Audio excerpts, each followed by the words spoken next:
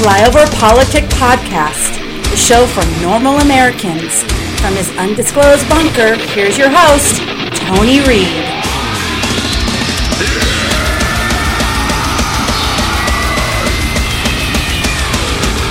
You're going to restrict American citizens from participating on a platform where even the president speaks, and it's essentially you have a privately owned public space, if I could use an analogy that would be most apt. And you've set rules that are not recognized by the U.S. In fact, when it came to a Supreme Court hearing, they said hate speech is not a violation. It's actually protected free speech. So there's actual odds.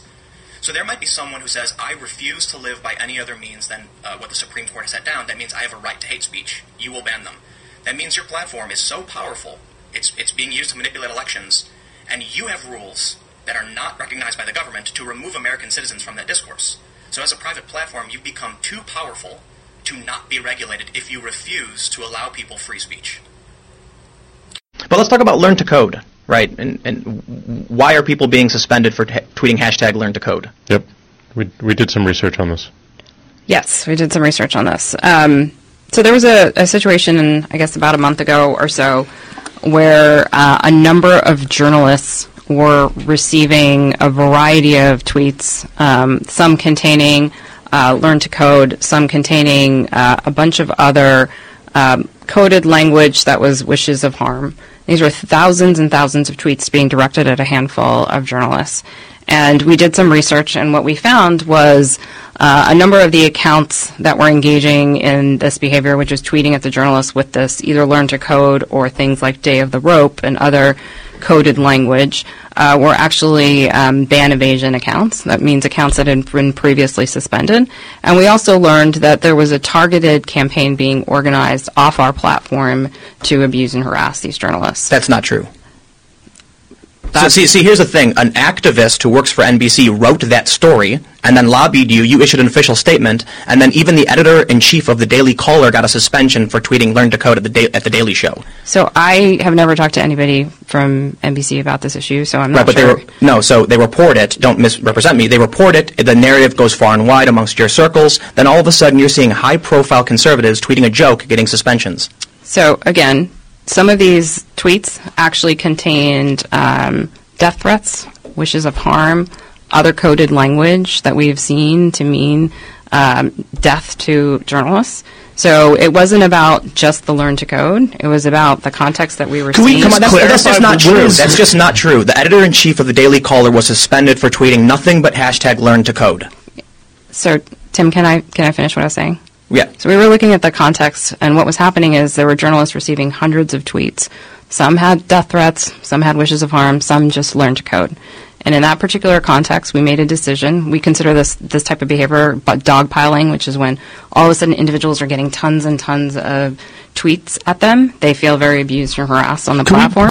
And welcome back to Flyover Politic Podcast. It's the 10th of March, year of our Lord 2019, and that was Google yabba dabba doing about their policies, and I thought it was really good. They also did a gender pay gap check and found out that the whole time, you remember we have that gentleman who wrote how they do everything only for your, intersectionality scorecard. The higher you are, the more you get paid, they treat people better, blah, blah, blah, blah, blah.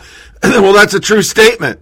That Daramore guy was right because they found that they had to pay 10,677 employees $9.7 million to make it even, and they were males.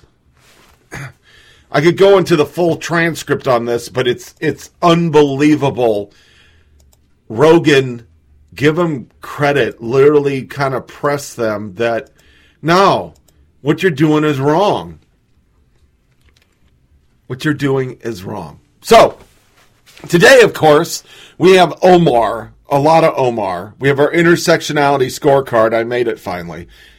And we have a great news and social media nuggets and a lot of 2020, and we just got a lot of stuff. So let's just get on into it.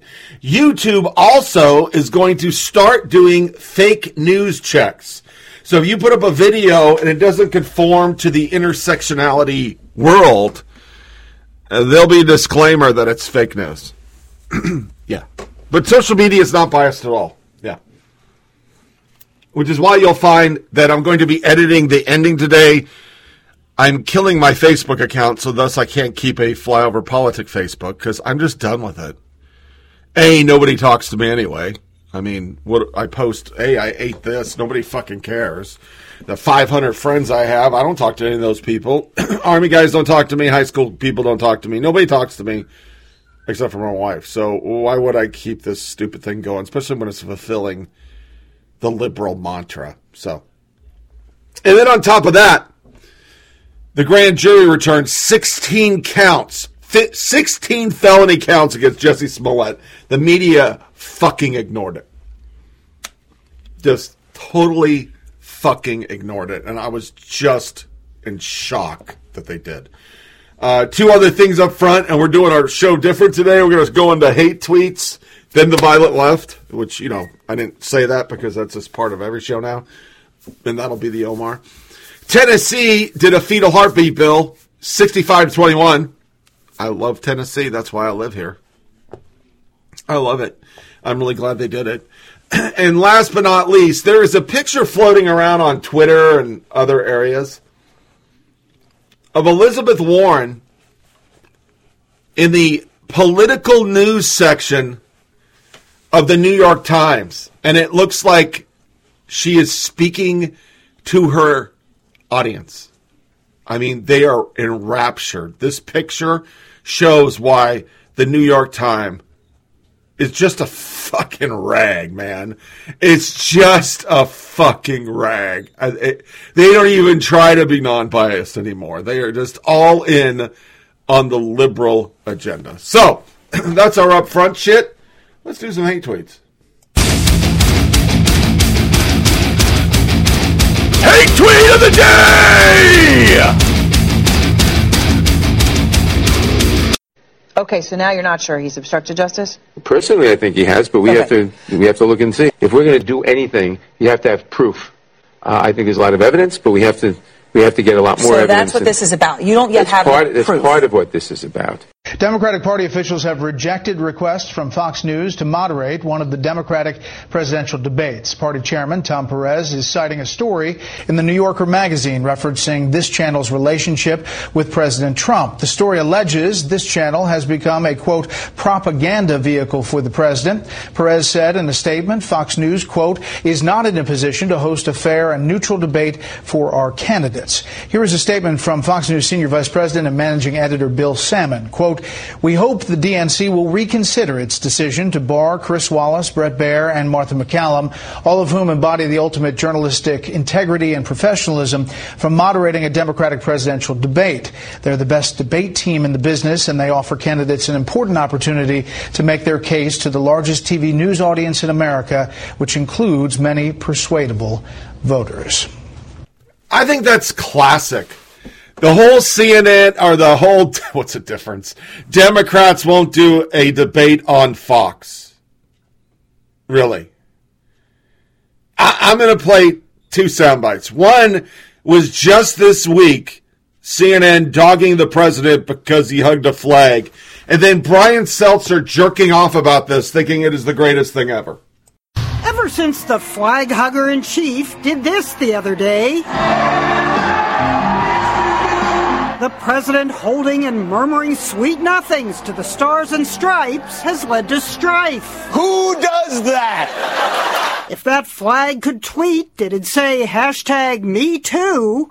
But one man's grope is another's patriotic caress of Old Glory, which the White House glorified by tweeting a photo captioned America, and Donald Trump Jr. Instagrammed, oh hell yes. Supporters posted, "Aw, I love when he hugs the flag. Makes me teary. We hug our precious flag that stands for so much, the other side burns it." I believe that is the first time a flag has ever volunteered to be burned. Colbert concocted a softcore commercial. Are you physically attracted to flags? Just can't keep your hands off? Then call today. Kimmel also flogged the flag. Now you can own a piece of history. a flag embraced by the President of the United States. Gaze proudly upon the orange stain left by the President's well-bronzed face. In real life, you actually can buy vinyl stickers of the presidential flag embrace as well as posters, but some would rather unsee it, and someone else turned it into a sail that's capsizing a boat.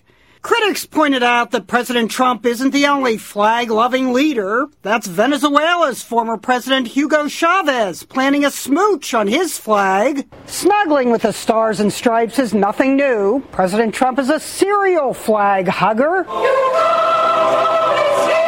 He's done it around half a dozen times, but at least he's consistent.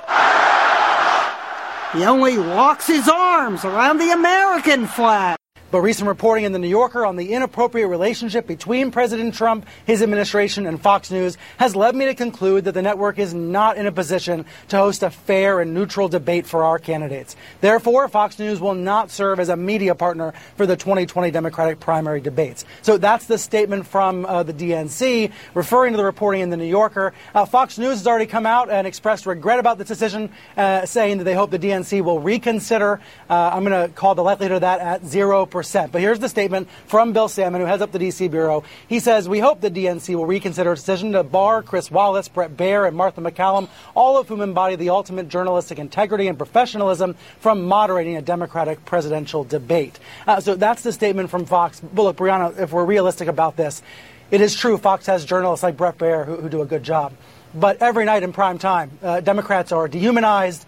They are attacked relentlessly by Fox News primetime hosts. It was always hard for me to imagine a Democratic primary debate taking place in those hours when figures like Nancy Pelosi and Alexandria Ocasio-Cortez are constantly demonized and attacked.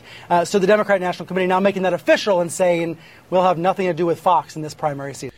You know, my recollection is totally different than Brian Seltzer's. And I just did a quick Google search, which is totally liberal, but a Google search.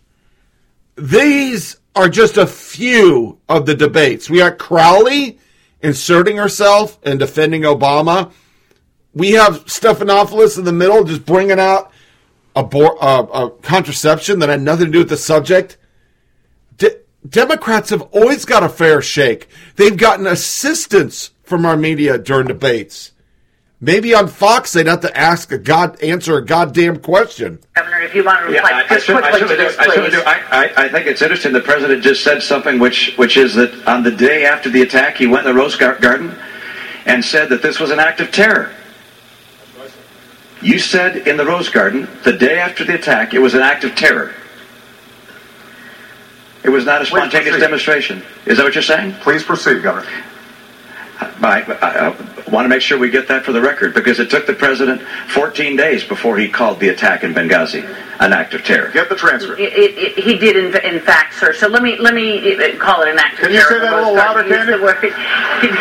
He did call it an act of terror. It did as well take 2 weeks or so for the whole idea of there being a riot out there about this tape to come out. You're correct about that. The administration indicated that this was a reaction to a video and was a spontaneous reaction.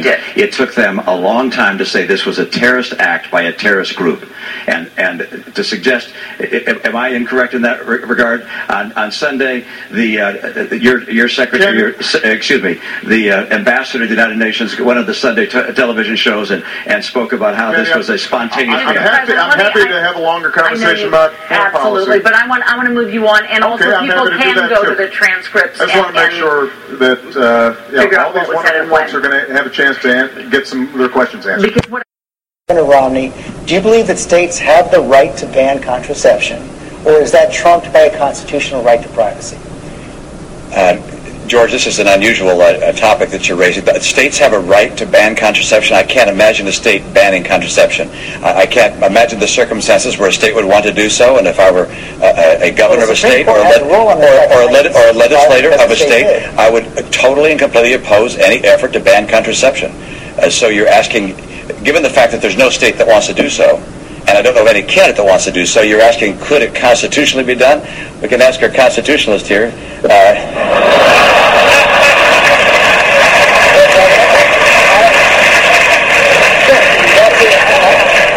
Sure, Congressman. Okay, come on back. I'm asking you, do you believe that states have that right or not?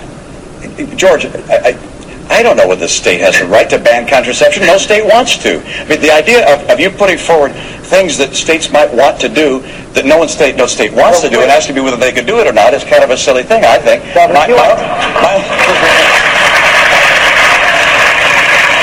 on. Governor, you went to Harvard Law School. You know very well has the Supreme Court decided that the states do not have the right to provide contraception? Yes, they have. In 1965, Roosevelt v. Connecticut. I believe that the law of the land is as spoken by the Supreme Court, and that if we disagree with the Supreme Court, and occasionally I do, then we have a process under the Constitution to change that decision, and it's known as the amendment process. And where we have, for instance, right now, we're having issues that relate to same-sex marriage. My view is we should have a federal amendment of the Constitution defining marriage as a relationship between a man and a woman. But I know of no reason to talk about contraceptions. But you accept the Supreme Court decision finding a right to privacy in the Constitution? I don't believe they decided that correctly. In my view, Roe v. Wade was improperly decided. It was based upon that same principle. And in my view, if we had justices like Roberts, Alito, Thomas, and Scalia, and more justices like that, they might well decide to return this issue to states as opposed to saying it's in the federal Constitution. And by the way, if the people say it should be in the federal Constitution, then instead of having unelected judges stuff it in there when it's not there, we should allow the people to express their own views through amendment and add it to the Constitution. But this idea that justice... Should that be done in this case? Pardon? Should that be done in this case? Should this be done in this case to allow states to ban contraception? No. States don't want to ban contraception. So why would we try and put it in the Constitution? With regards to gay marriage, I told you that's when I would amend the Constitution. Contraception, it's working just fine. Just leave it alone. I understand that, but you're getting two answers to the question. Do you believe that the Supreme Court should overturn it or not? Do I believe the Supreme Court should overturn? Do I believe the Supreme Court should overturn Roe v. Wade? Yes, I do. Megyn Kelly's really biased against me. She knows that. I know that. Everybody knows that. Do you really think she can be fair at a debate? So most likely, I won't be doing the debate. Let's see how much money Fox is going to make on the debate without me. Trump is not used to not controlling things as the chief executive of a large organization. But the truth is, he doesn't get to control the media. I have no conflict and no bias against Donald Trump. And I really do hope he comes to the debate, because I think it would behoove him to stand there and be tested next to his fellow candidates. You call women you don't like fat pigs, dogs, slobs, and disgusting animals. Your Twitter account... Only Rosie O'Donnell.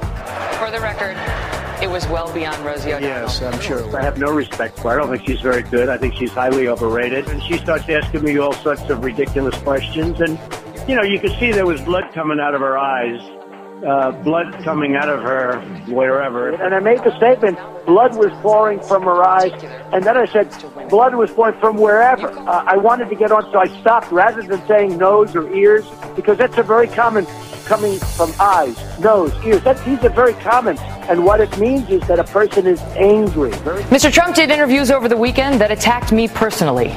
I've decided not to respond. Mr. Trump is an interesting man who has captured the attention of the electorate. That's why he's leading in the polls. Trump, who is the front runner, will not apologize. And I certainly will not apologize for doing good journalism. So I'll continue doing my job without fear or favor.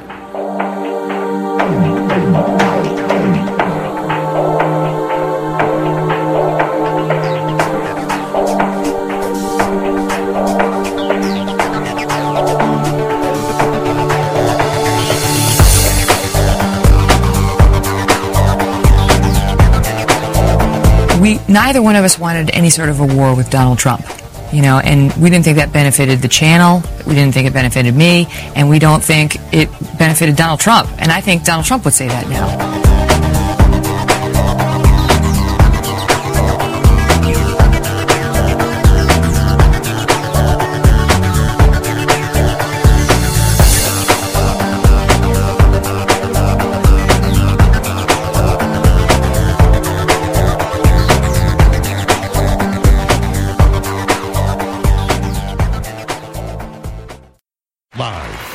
University of Colorado in Boulder, the Republican presidential debate. My great concern is that we are on the verge, perhaps, of picking someone who cannot do this job. What is your biggest weakness, and what are you doing to address it? Well, John, I don't really have any weaknesses that I can think of. I trust people too much. Not really seeing myself in that position until hundreds of thousands of people begin to tell me that I needed to do it. Well, gee, after the last debate, I was told that I didn't smile enough.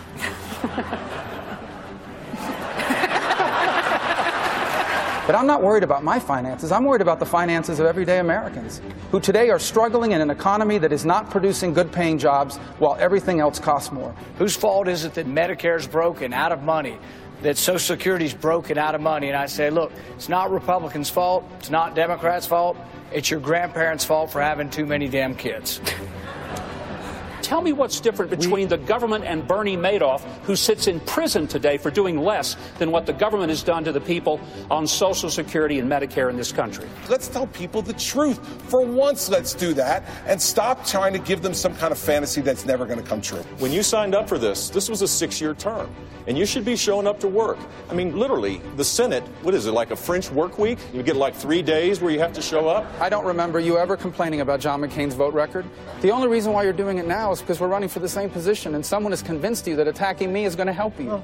Here's the bottom line. My campaign. Would you feel more comfortable if your employees brought guns to work? Yes, I might feel more comfortable. I would say that I would, and I have a permit, which is very unusual in New York, a permit to carry, and I do carry on occasion. Sometimes a lot, but I like to be unpredictable so that people don't know exactly what I love Donald Trump. He is a good man. I'm wearing a Trump tie tonight. Get over that one, okay? We're clearly not having that beer you mentioned. But I'll give you 30 more seconds but I'll buy a tequila. Okay, all right. Or even some famous Colorado brownies. I'll give you 30 seconds to respond. Whoa. If somebody put me on their homepage, they did it without my permission. Does that not speak to your vetting process or judgment in any way? No, it speaks to the fact that I don't know that it's going on. We have $19 trillion in debt. We have people out of work. We have ISIS and Al-Qaeda attacking us. And we're talking about fantasy football? I'm the only one on this stage that has a plan that would create jobs, cut taxes, balance the budget, and can get it done because I'm realistic. You just don't make promises like this. Why don't we just give a chicken in every pot? You find a Democrat that's for cutting taxes, cutting spending $10, I'll give them a warm kiss. I do not want to walk my 5 grandkids through the charred remains of a once great country called America and say, here you go, $20 trillion of debt. Good luck making something out of this mess. I want a government so small I can barely see it. I want a government so small that the individual has a chance to thrive and prosper. I may not be your dream candidate just yet, but I can assure you I'm Hillary Clinton's worst nightmare. And in your heart of hearts, you cannot wait to see a debate between Hillary Clinton and Carly Fiorina. I will tell you this, I will be Hillary Clinton. And why did it morph into that? Answer the question. Why do you still believe? You I interrupt do. me all the time. Why don't you Would interrupt you her? please explain whether or not the Muslim ban still stands? I was against the war in Iraq. Has not been debunked. And you voted for it, and you shouldn't have. Well, I just want There's been lots of fact-checking on that. I'd like to move on to an online question. She just went about 25 seconds over her time. She Could did I not. just respond to this, please? Very quickly, please. We're going to move on to Syria. Both of you have mentioned that. She said a lot of things. I mean, I think we should We be can allowed no, to maybe Mr. Trump. We're going to go on. This is about the audience. Disaster as a Mr. senator. Trump, A we're disaster. going to move on. Thank you very much. We're going to move It's on. funny. She went over a minute over, and you don't stop her. When I go 1 second over, it's like You a had big deal. many answers. It's really very interesting. got a question. She said irredeemable. They're irredeemable. You didn't mention that. That's just a short one, man. I could have gone on for a really long time. I really could have gone on for a long time. I don't understand. But it's not surprising that 99% of CNN people think Trump is colluded. That just came out. There was I have a soundbite. It's from Chuck Todd. But they did a poll, and they showed on Fox less people did. MSNBC, more people did. But CNN was the capper. CNN literally thought 99% that he is guilty, even though there's no proof. Guilty. So if there's a place we should not be doing debates, it's probably on CNN because they give a huge leg up for Democrats. I don't know, it's a long soundbite, but I mean, that's just a few, man. I could go back to Reagan. I mean, my entire adult life, the debates are a farce. They're just made to make Democrats win. That's what our media does. Fluffball interviews, softball questions, debates are, we're going to side for you all the time because you're our friend.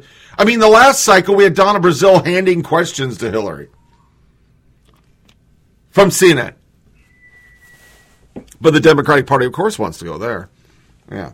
Tom Nichols, going to weigh in on an issue of treating each other with contempt coming this Saturday in the USA Today. I couldn't find the article. I'm going to try to find it for the next podcast because Tom Nichols telling somebody, I mean, he's a liberal. You have the contempt. We don't. Then Nick Miroff brings us some facts that makes me angry. That's why they're in the hate tweets. The claim that the border crossings are near historic lows is simply no longer true. February stats will show another huge increase in families, with some days topping 3,000 detentions. We are at a level of unauthorized migration not seen since GWB. 70,000 immigrants were detained last month. Now, I want you to think about that for a second. 70,000 were detained. What got through? I mean, I read one where we only catch 60%. That means a shit ton of people, 50,000 people, got in. But there's no emergency on the border. That's what the media is going to tell you. Even though New York Times and WAPO have now run articles saying, yeah, there's an emergency. It's pretty bad. David Korn brings us what always happens with the media. I'm amazing how bitter and quick to battle some conservatives are. Yesterday I reported that I had spotted an anti-AOC graffiti in the Phoenix airport of all places, and right-wingers got crazed and accused me of making this up. That's crediting me with a good sense of imagination. I didn't want to post a pic of a graffiti because that would be spreading the work of deplorables. But here's a pic showing where it occurs with the message blacked out. No doubt disbelieving conservatives will still call this a deep state plot. Oh well, it was in black marker that could be wiped off. I know because I tried. Following me and I can DM a pic. Thanks.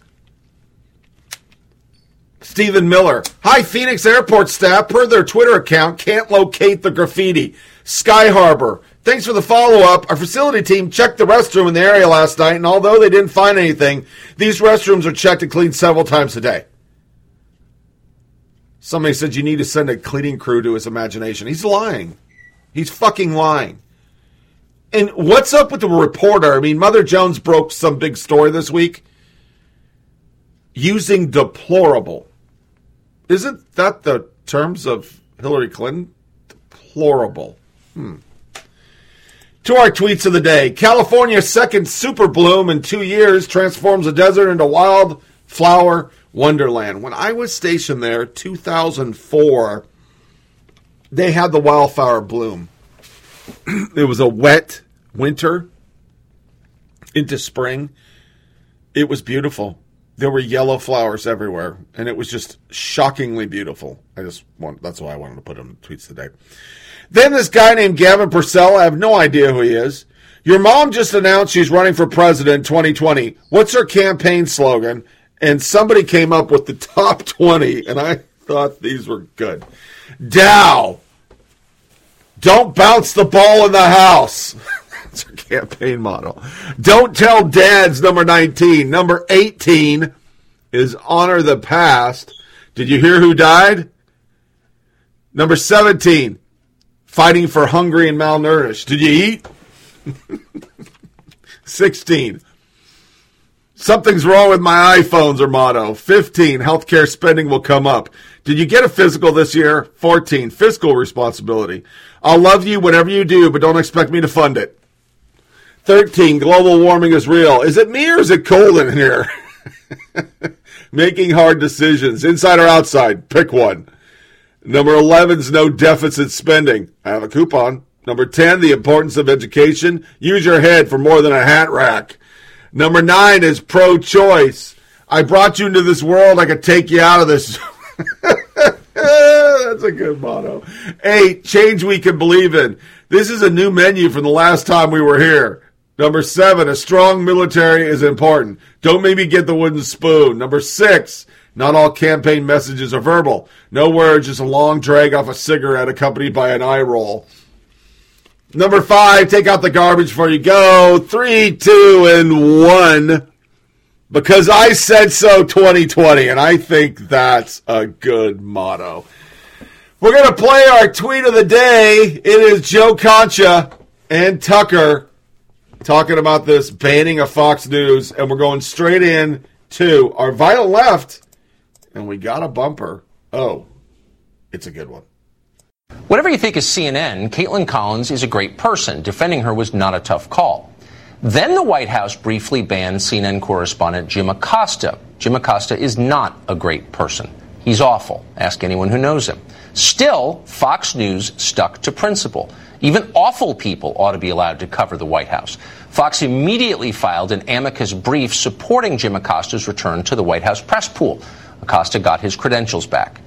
You may dislike Fox News, but there is no question about this channel's commitment to free speech. We defend speech, even when it's unpopular, even when the person speaking has attacked us personally.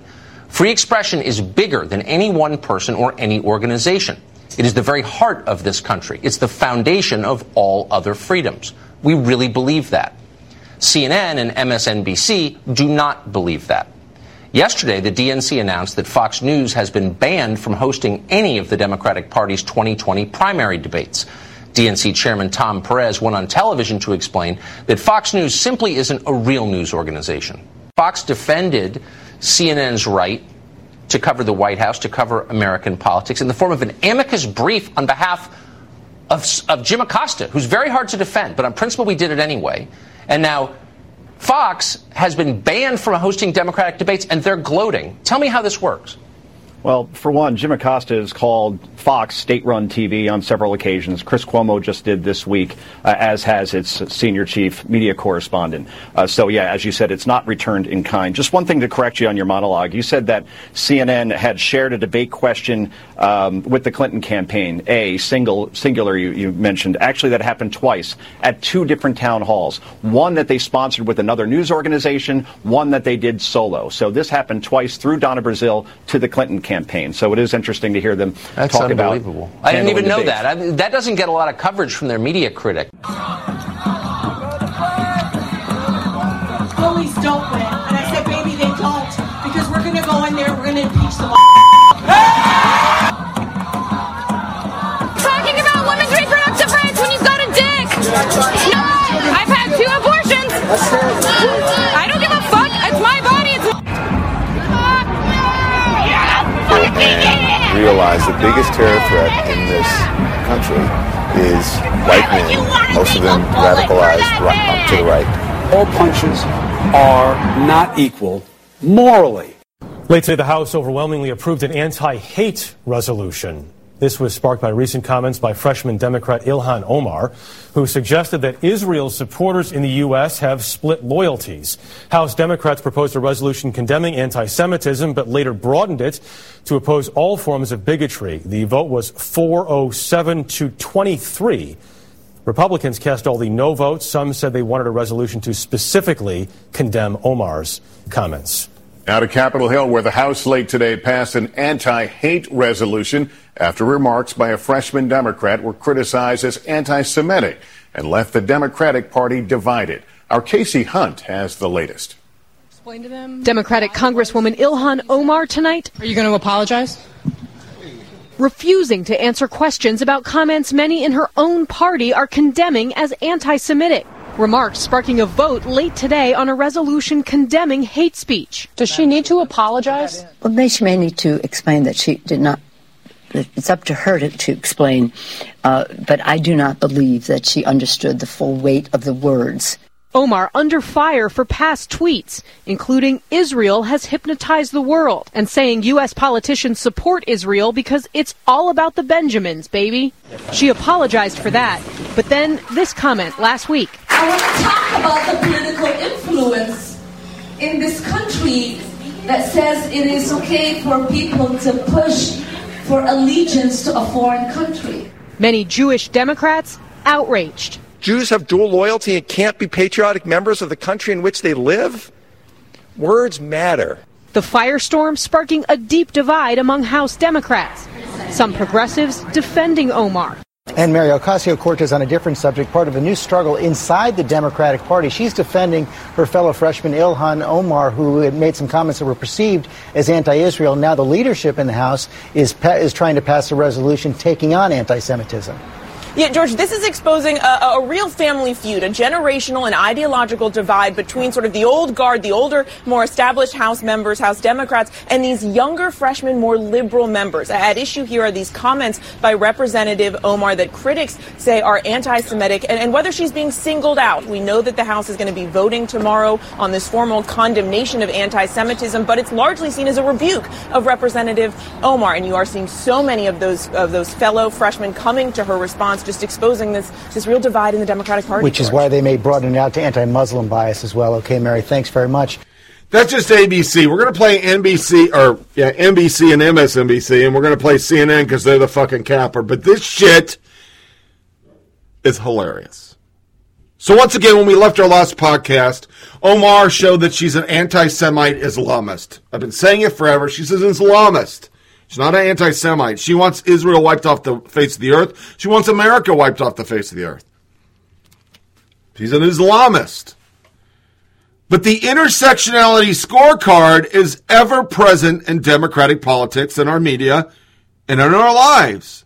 So it starts with Sasser attacking Nancy Pelosi as a white feminist. I'm not going to read it because I have sound bites actually now. I didn't when I got this. All the people that are the liberal loons, like Cerro Rayo, some rando, I'm going to unfollow anyone who posts anything positive about Nancy Pelosi. Nancy Pelosi is a white feminist or a white supremacist. Nancy Pelosi is a white supremacist. And if you idolize Nancy Pelosi, you might as well be David Duke. Yeah, there you go. Got a David Duke for a Democrat. Woohoo! Jake Sherman. Pelosi just told us she did not think Ilhan Minnesota comments were intentionally anti-Semitic. By the end of it, because I'm not going to read it, it's capitulated to she doesn't understand words. I mean, that's pretty much what it is. She says it. She doesn't understand the words she's saying or words that could be terrible because that's really not what she meant. So she's spinning because she's getting bitch slapped by the forward-facing Democrats, these new young guns that are here to save the world. Natalie Johnson, all three headlines naming Ilhan Omar in the WAPO are in defense of her, and then becomes the media spin.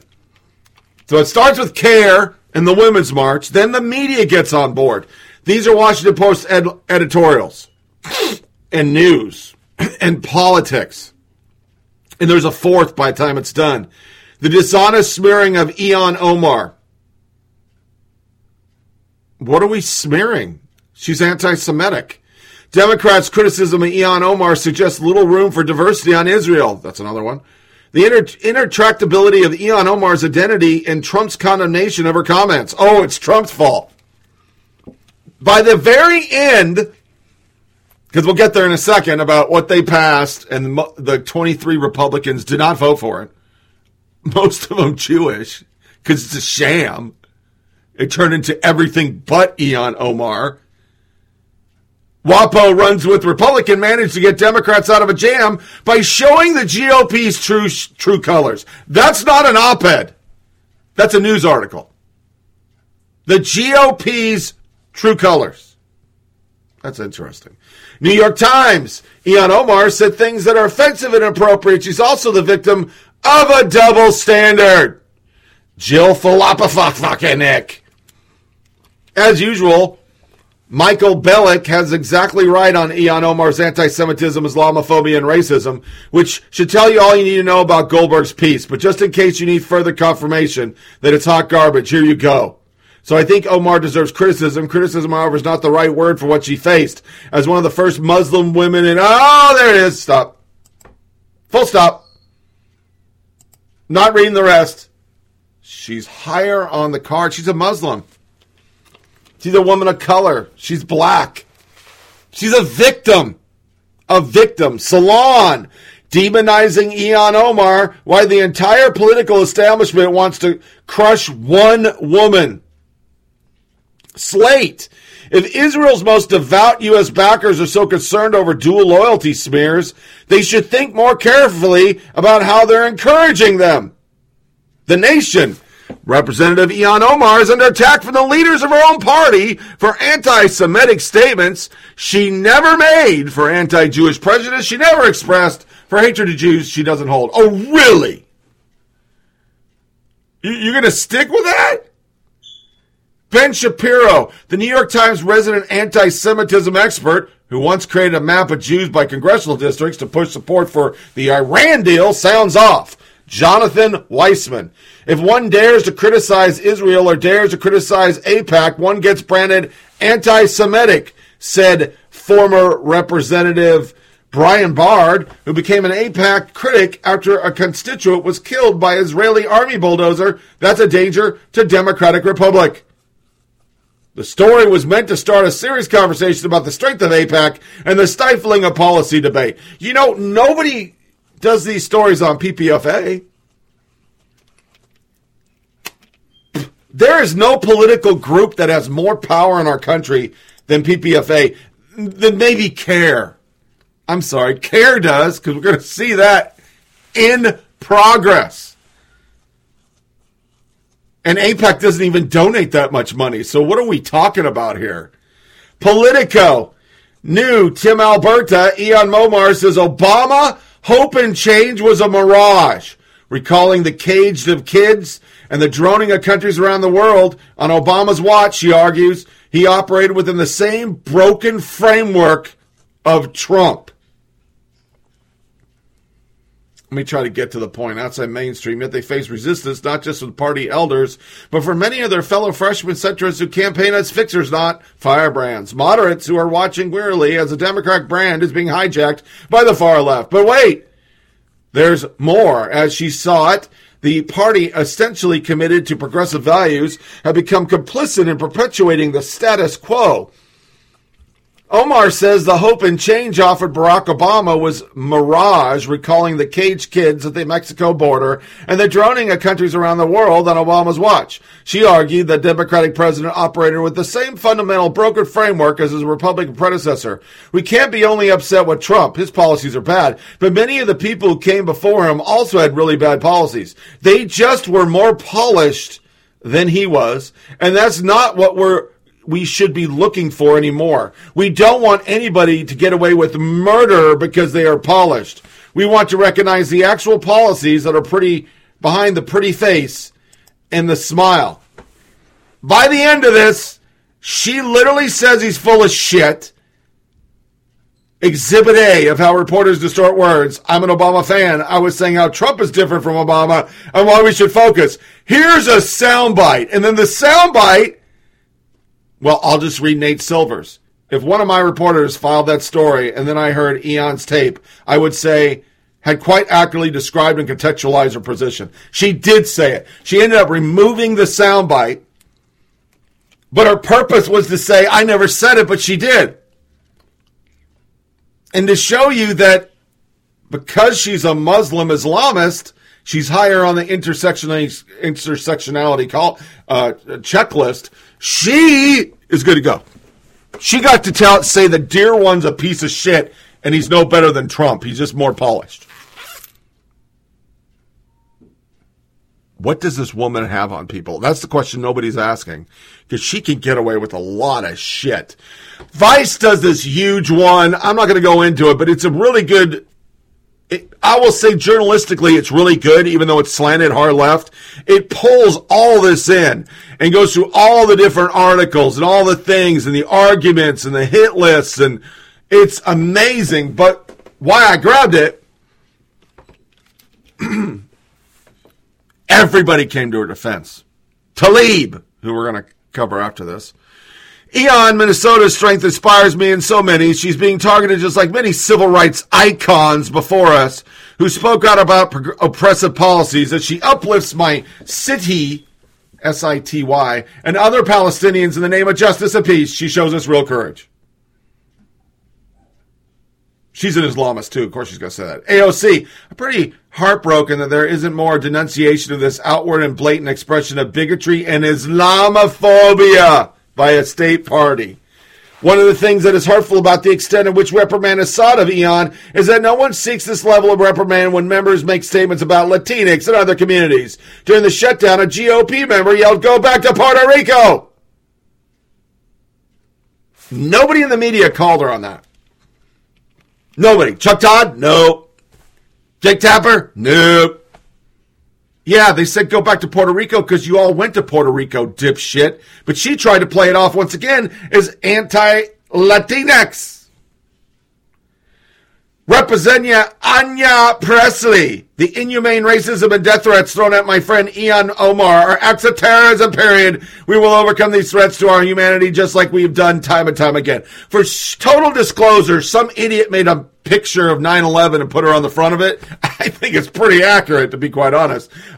And then somebody said, assassinate Ilhan Omar. It was found in Michigan in a bathroom. That's why David Corn did his AOC one in a bathroom. So that's the entire world's doing it. Oh, okay. Yeah, whatever.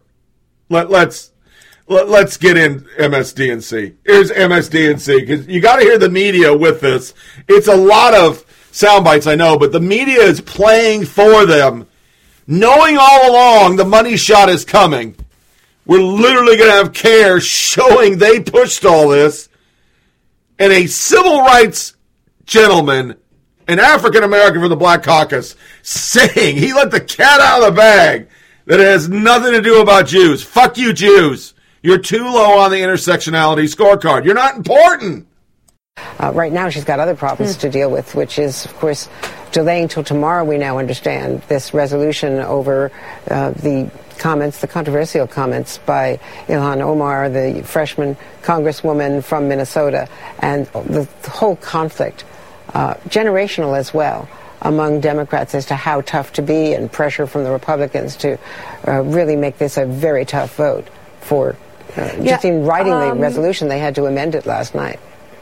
The comments by the Congresswoman are not the first comments. Right. What's behind that, do you think? Where does that stand, especially as Nancy Pelosi is trying to sort of keep the Congress moving forward on a high level, and yet they keep sort of tripping up on comments or missteps by some, but especially this Congresswoman. What happened here? Well, she believes this, and she's stepping into a new role. These freshmen, a number of them, are stepping into a new role and don't fully understand all the dynamics. And she certainly stepped right into it by, in essence, repeating a trope that questions whether you can be committed to supporting Israel in, international relations, and whether that questions your allegiance to the United States. Now, that said, she herself has been the subject of racist protests. In West Virginia, there were signs against her suggesting that she was somehow linked to 9/11 because she's Muslim. So there have been anti-Muslim, terrible comments as well. So that's how they were trying to combine that into the resolution that was written about the anti-Semitism. And look, this also comes after Pittsburgh, after growing anti-Semitism. Right. We hear this from the Southern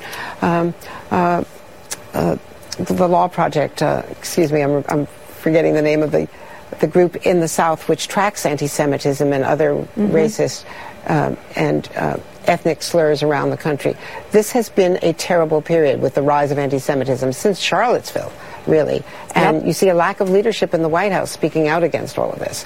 So none of this has been helpful. Southern Poverty Law Center. Southern Poverty Law Center, the great work that they do. Indeed. Now, she has support today from AOC, Alexandria Ocasio-Cortez, tweeting today that one of the things that is hurtful about the extent to which reprimand is sought of Ilhan is that no one seeks this level of reprimand when members make statements about Latinx and other communities. During the shutdown, a GOP member yelled, "Go back to Puerto Rico," on the floor. Jonathan? Yes, she's got a point. Well, yes, she does have a point. This is not to say that the controversy surrounding Congresswoman Omar is not legitimate, but there seems to be selective outrage. And when it's been coming from the Republican side of the aisle is mute. They don't hold their members accountable for anything. Belatedly on Steve King. Much belatedly. Years too late. Decades too late on Congressman Steve King. So I think we can, and I think Jen is absolutely right, that when you get into the motivations of people, that's where you get into trouble. And I think the other area where Congresswoman Omar gets into trouble is, remember, she's a freshman member of Congress. She is part of this class of activists that are making the transition from the streets to the inside, to the halls of power. And there's a completely different way of behavior, of ways of doing things. And what we're seeing now in real time and uncomfortably is she is learning, or at least I hope she's learning what she's going through and how she can still, change her behavior without changing how she thinks or what she believes. The controversy has brought focus to a deep divide, perhaps even a growing divide within the Democratic majority. The New York Times reporting the issue has touched off a furious debate between older House Democrats and their young liberal colleagues over Representative Ilhan Omar as being singled out for unfair treatment over her statements on Israel. The pushback from Congresswoman Omar saying, isn't it not allowable to criticize Israel in any way without it being called anti-Semitic? Furthermore, she has been the target of some anti-Muslim attacks from outside folks as well. And there's this general feeling of how hard do you want to, pile on one freshman congresswoman? Republicans are trying to make a big issue out of this. They're trying to keep the spotlight on this. Congresswoman Omar is one of those young rising stars within the party. It's just another distraction from the things they're trying to do in the House. Democrats would like very much for this issue to go away.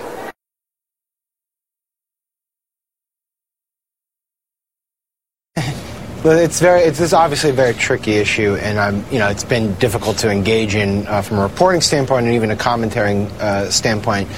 I do think you're right. There is obviously a long-standing anti-Semitic trope about dual loyalties, and whether she intentionally did it or not, she played on that. And for a lot of American Jews, that has been offensive, and it's been disheartening to watch the difficulty that politicians have had dealing with that. Mm-hmm. And I do think, finally, this is not whataboutism, although it's going to come off that way. But there is and has to be a better understanding of the degree to which anti-Muslim behavior isn't just rhetorical, but it permeates our politics in ways that people don't totally appreciate. So you mentioned that there's condemnation for anti-Muslim sentiment and remarks, and that is true. But we have to step back and realize that a huge policy that Donald Trump implemented was literally called a Muslim ban. Mm-hmm. And he pushed it and made it into law, and it went through the Supreme Court. Sam, we understand that. And you've condemned it. But half I'm of the saying, country has everybody's talked about that. Yes, everybody's talked about that in the media. The Democrats have talked about it. Half of the country literally embraced it, and the Supreme Court certified its legality. And so I think for a lot of people, there is not an equivalency here. I think they look at this and they say... I got to stop you there. The Supreme Court, the Supreme Court did not actually endorse a, quote, Muslim ban. In fact, those, quote, Muslim bans were overturned twice. It was only when the ban was made faith neutral that the Supreme Court allowed it to be passed. Right. The origins of the ban was overturned repeatedly. Okay. What's that? Yeah, okay. Let's say that, yes, you're right about that. But still, you can acknowledge that a political party led by the now president rallied around a literal ban of Muslims. And I don't think that you can actually create an equivalency between what does that have to do with a Democrat, a freshman Democrat, continuing to engage in anti-Semitic tropes? I mean, by my way of thinking, the Democrats would want to follow Michelle Obama's advice: when they go low, we go high, and actually show Americans there is a difference between Republicans and Democrats. No, I don't disagree. I don't disagree with that at all. What I'm trying to say is that the degree to which we've internalized anti-Muslim bigotry, because it now can take the form of actual legislation that a party endorses. Well, it's law. We haven't. Or it created a law, basically. But Sam, we have not embraced anti-Muslim bigotry. In fact, it is called out every day. I would suggest it's one of the reasons why Democrats won, because of Donald Trump's misogyny, because of Donald Trump, because of Charlottesville and his attitude towards non-white Americans, because of his attitude towards Hispanics, calling them breeders, because of his hatefulness towards Muslims, whether it was the Muslim ban or the Muslim registry, or what he did to a Gold Star family because the American hero happened to be a Muslim. I don't know. Maybe, Willie, I'm missing something here, but it just doesn't. This is not hard. This is not hard. You can uphold the values of the Democratic Party. You can condemn not only anti-Muslim behavior, but anti-Semitic behavior in Republicans. Like, again, just this past week, Jim Jordan. Yes, that same Jim Jordan put a $sign for an S in Tom Steyer's name. Why? Because he's Jewish. The same thing with Kevin McCarthy, who brought up 3 Jews and said, look at these Jews, basically, in a tweet. Look at these Jews with their Jewish money trying to buy a Democratic majority. I mean, it is out there, and it needs to be condemned, whether it's from the right wing, the left wing, or people in the middle. Yeah. This is not hard, is it? Well, it is hard. If you look at that meeting that Politico reports on this morning, where there was some back and forth between Nancy Pelosi and the freshman members of her caucus, and they walked out of there without a resolution, delaying the vote on it because Nancy Pelosi doesn't believe they've settled the matter. It seems to a lot of us like it ought to be an easy thing to do, and as I said, as we have on this show, if you can condemn Donald Trump rightly for the things he said after Charlottesville, if you can condemn that disgusting poster that was inside the West Virginia State House that showed Congresswoman Omar in front of the burning Twin Towers, then you can condemn anti-Semitism when you see it. Yeah, I want to get back to Sam on this. So, Sam, hold that thought. We will get back to you. Just sort of, and bottom line here, a trope is a trope is a trope, and you got to learn when you might have mistakenly said it. We'll get back to you on this and continue this conversation, but we need to get to this next story and our next guest. In a 3-hour hearing on Capitol Hill. Yeah, I could then play CNN. I'm not going to because you've heard enough. CNN's 15 minutes, just of a few things I found. We're just going to play Cuomo because he's perfect. But Jim Clyburn then comes out. Jim Clyburn's defense, Ilhan Omar experience is more personal than Jews who had parents in the Holocaust. What? What? The Hill reports Clyburn came to Omar's defense Wednesday, lamenting that many of the media's reports surrounding the recent controversy have omitted mentioning that Omar, who was born in Somalia, had to flee the country to escape violence and spent 4 years in a Kenyan refugee camp before coming to the United States. The article quotes Clyburn as saying, there are people who tell me, well, my parents are Holocaust survivors. My parents did this. It's more personal with her. I talked to her. And I can tell you she's living through a lot of pain. And it's recent. The Federalist did. Top Democrat tells Holocaust survivors to check their privilege. His full quote. And theirs, her experience, Clyburn argued, is much more empirical and powerful than that of people who are generations removed from the Holocaust, Japanese internment camps during World War II, and the other violent episodes that have marked history. I'm serious about that. There are people who tell me, well, my parents in the Holocaust, blah, blah, blah, same thing. But it was more in depth. Because they are getting hounded by the new far left people that are actually running their party now and care. Melanie Zanona, leaving CBC meeting, members formed a circle around Ilhan, Minnesota, and Marcia Fudge literally stuck her arm out to prevent reporters from asking her questions. Then a few members hugged Omar, including Al Lawson. And while that's going on, well, guess what? Linda Sarsour runs her fucking cunt trap, and here you go. You're like blocking the door. Okay, here we go. We just need some of the supporters to actually be able to get blocking the door. There you go. Right here. Go ahead. There Robert. Donuts? What's your favorite? Come on now. You want to be rude? You stepped on me. Look what you did to my paper. Look what you did to my paper. Exactly. So why are you touching me? Why did you block the door from me? Why did you touch me? Bye, everybody. Why are you jumping? You're the one who's rude and touching me. Don't worry about me. Yeah. Don't worry about me. I mean, you body block, you block the door, you step on my grabbing me, toys, you're stepping on me, you're pushing me through. You want to be part of the group. You're not invited. Right. So is this, why are you pushing through? Where are we right now? Why are you pushing through? Are we in the U.S. Congress? Is this the United States of America? Right. Is this a free country? It is free. Go do your own So why thing. did you block the door? No answer. I get his back. So this is the United States. Come on, let's take a photo. That was CARE representative.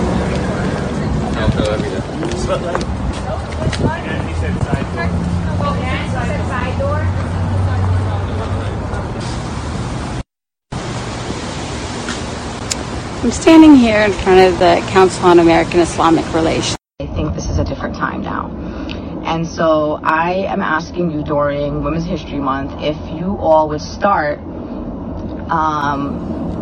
Facebook fundraisers for the Women's March in honor of Women's History Month. And it's really simple, it's really easy. And it would just mean for you to go online on your Facebook, start a fundraiser, click on Women's March, and raise $100 for the Women's March, $150 for the Women's March.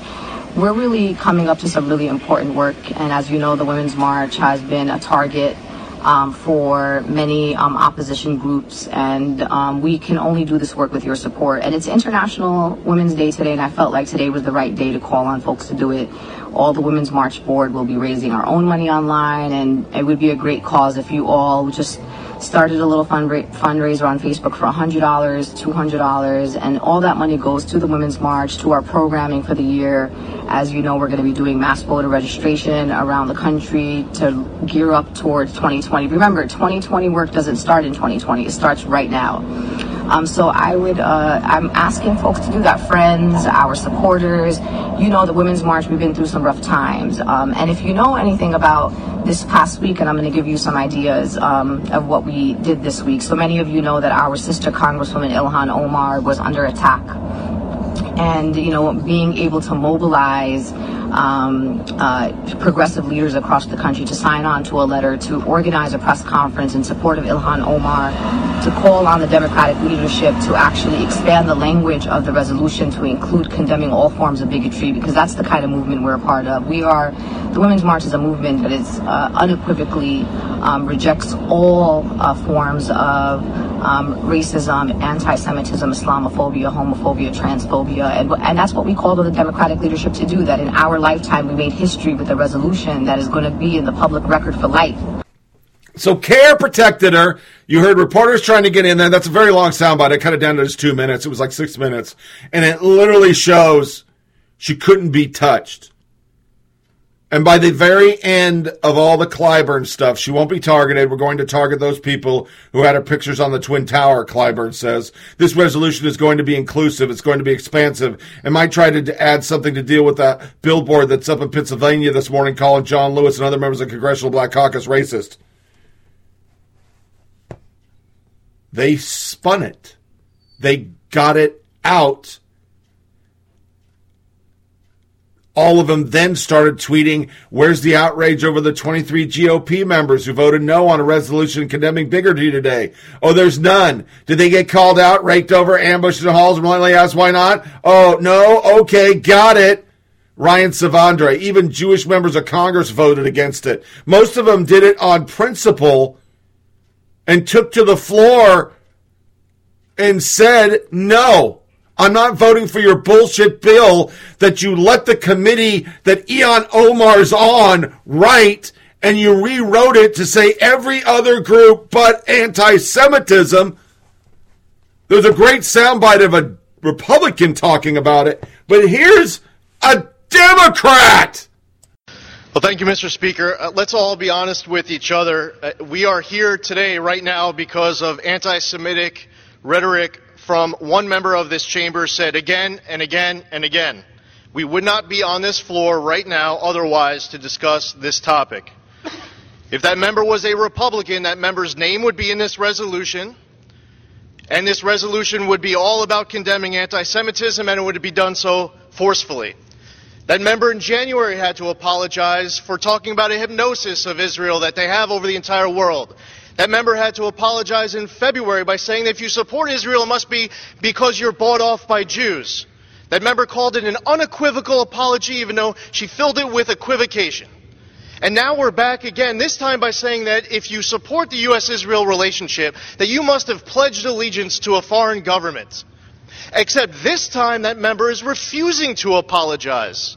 Even if you gave that member every benefit of the doubt that she had no idea what she was doing, why now wouldn't she be apologizing? Why would she be more emboldened to refuse an apology altogether? I apparently am giving Rep. Omar more credit than the Speaker is, because I don't believe she is naive. I believe that she knows exactly what she's doing. It is an American value, by the way, to have reasonable, legitimate criticism of a government, whether it be the U.S. government, Israel, or any other government. It is not an American value, though, to be hurling anti-Semitic rhetoric. Anti-Semitism must be condemned unequivocally and emphatically. We have members of this chamber who associate with Louis Farrakhan, who says, quote, Hitler was a very great man. Let's talk about a double standard. In January, we all came to this chamber. We condemned white supremacy. We named a Republican member. We kicked that member off of his committees. He can't serve on the Small Business Committee, but this member will continue to serve on the House Foreign Affairs Committee. But no, now we can't come here and just emphatically, solely, forcefully condemn anti-Semitism and name names, but if it was a Republican, we would. It's time to call out these statements for what they are. Pointed, bigoted, unreasonable, illegitimate, anti-Semitic. I commend my colleagues on the other side of the aisle who have been speaking out about all this anti-Semitism. A few members come to mind. Chairman Engel, Congressman Deutsch, Congressman Nadler, Congresswoman Lowy, Congressman Gottheimer. Many of my colleagues on the other side of the aisle, I believe to their core, know how very wrong this is, and there are many other members to name as well. And I'd be remiss if I didn't take this opportunity to say thank you to each and every one of them, because support of Israel, support of Jews, standing against anti-Semitism has been bipartisan in the past. It should be bipartisan today, and should be bipartisan for every moment in the future. I yield back. So here's the bullshit they passed. Whereas white supremacists in the United States have exploited and continue to exploit bigotry and weaponized hate for political gain, targeting traditional persecuted people, including African Americans, Native Americans, and other people of color, Jews, Muslims, Hindus, Sikhs, immigrants, and others with verbal attacks, incitement, and violence. There's no Jewish thing in it. The Pramil Jayapal, part of the new forward-facing fucking pieces of shit. Here's a Les plus Steve King of Iowa who voted president. And they're trying to spin it that they're the bad people. Kimberly Strassel. Just to be clear, a Somali-American Democrat engaged in repeated anti-Semitism, and Democrats pass a resolution that condemns white supremacists and gets in a reference to Charlottesville. And if you didn't vote for the sham, you're the bigot. Yeah, that's what happened. That's what happened, which makes me bring out my intersectionality scorecard. For those who'd like to have this and spread it like the virus this kind of fucking politics is, you can get it at Fop Tony Reed on Twitter. I posted it, and it pretty much sums up how this all works on the left, and how you can get away with shit like Omar does. I mean, she has now 4 times, and then if you go to her Twitter feed, it's forever talked about Jews have the money, Jews have hypnotized the world, Jews are the evil people, AIPAC's evil. She's an outright Islamist. Got away with it because she's higher on the pecking order. So my list is pretty easy. You have scoring system, positive and negative, depending on what class you are. And this is how the left has acted prior to Obama, but during the Obama administration it has gone into overdrive. If you're a person of color, you get 5 points. If you're a woman, you get 5 points. Lesbian or gay, 2.5, because you're not as important as the trans who get 5 points. A map, yeah, you want to fuck kids? 2.5 points. It's a positive. Non-binary, 2.5. Pro-choice, 2.5. Islamist, 5. You get 5 points. Muslim, 2.5. Atheist, a 5. They're on line with Islamists. I mean, they're good people. If you're a Christian, a Catholic, or a Jew, you get negative 2.5 points. If you're pro-life, negative 2.5 points. Cis, 2.5 negative. TERF, negative 2.5. A male, negative 2.5. Because the big whammy is white. If you're white, you're negative 5. Now, with all these categories, you can still be an ally in their scale because you can make up with it by being les or being non-binary or pro-choice or being, a tranny. That gets you a positive points, or an atheist. So a white female who's pro-choice and an atheist, just do those two. That's 7 positive, plus she's a woman. That puts her at 12.5. She gets a negative 5 because she's white. That gives her 7.5. So their scale's pretty simple. We care about you if you're over 10 or greater. And that's an automatic for Islamist, person of color, a gay person of color, trans. You are banking some really, really good points. I mean, right there, that's 10. Yeah, it's 10 points automatically. Just to be a person of color. No, it's 15. 15 points. Trans, woman, person of color. That's who they care. Islamist. Woman, person of color like Ilhan Omar. She's got 15 points. But she's pro-choice. So that puts her fucking, she's an Islamist. A woman, a person of color, that's 15, plus pro-choice, she's 17.5. She's a Muslim. Well, she wouldn't get that because she's an Islamist. She's the next level. Let's see. Yeah, that's 17.5. She is way the fuck up there. If you're 5 or greater, you're an ally. If you're less than 5, you're a non-ally. And if you have a negative score, which most of us do, you are un-American.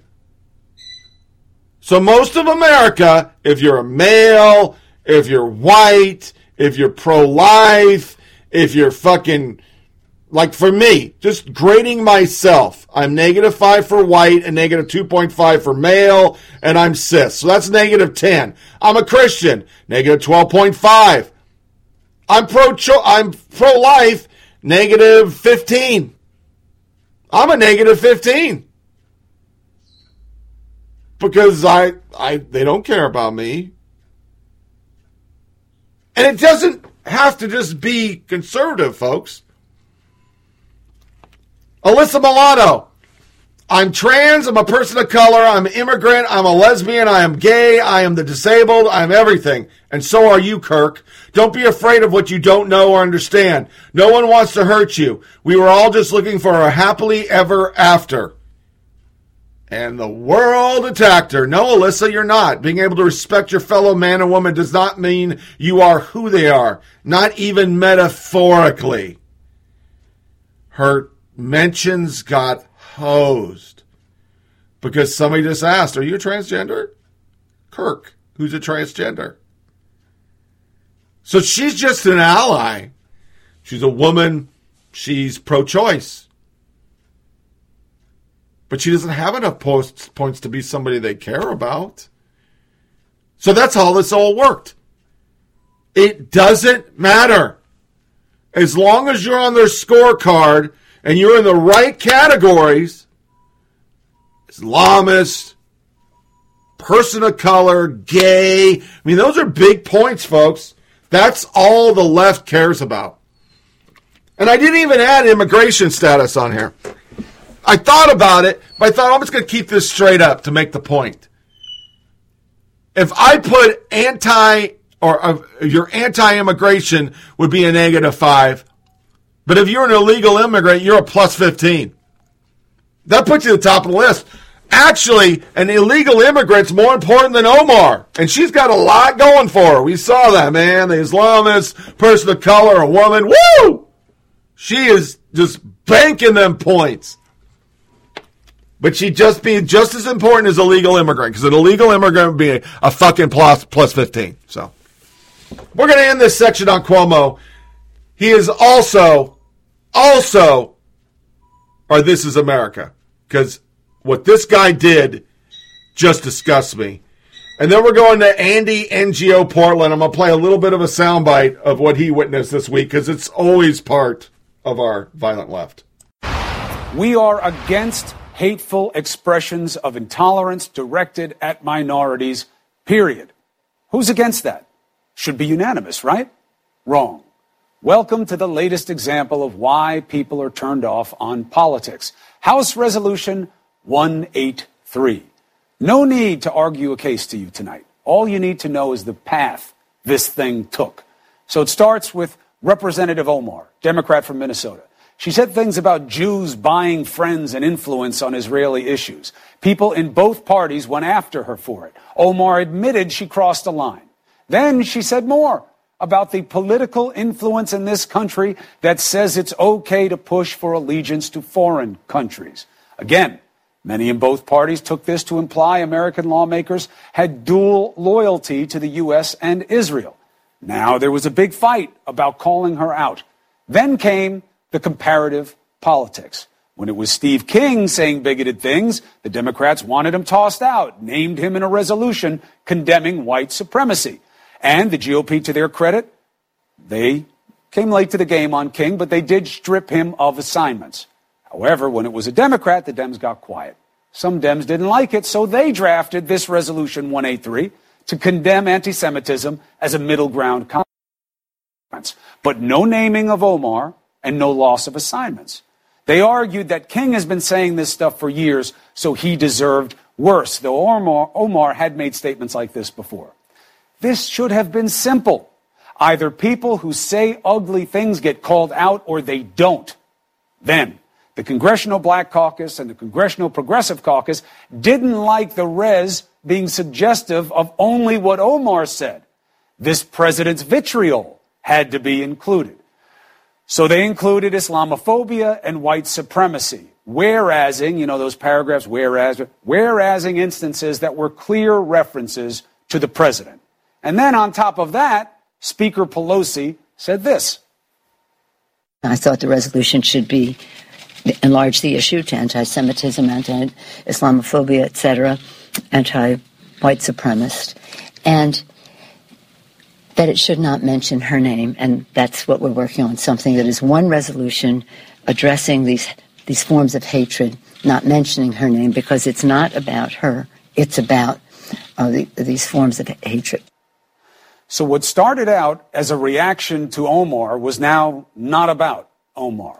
Pelosi went even farther, saying that the comments that prompted the resolution against anti-Semitic speech were not intended by Omar to be anti-Semitic.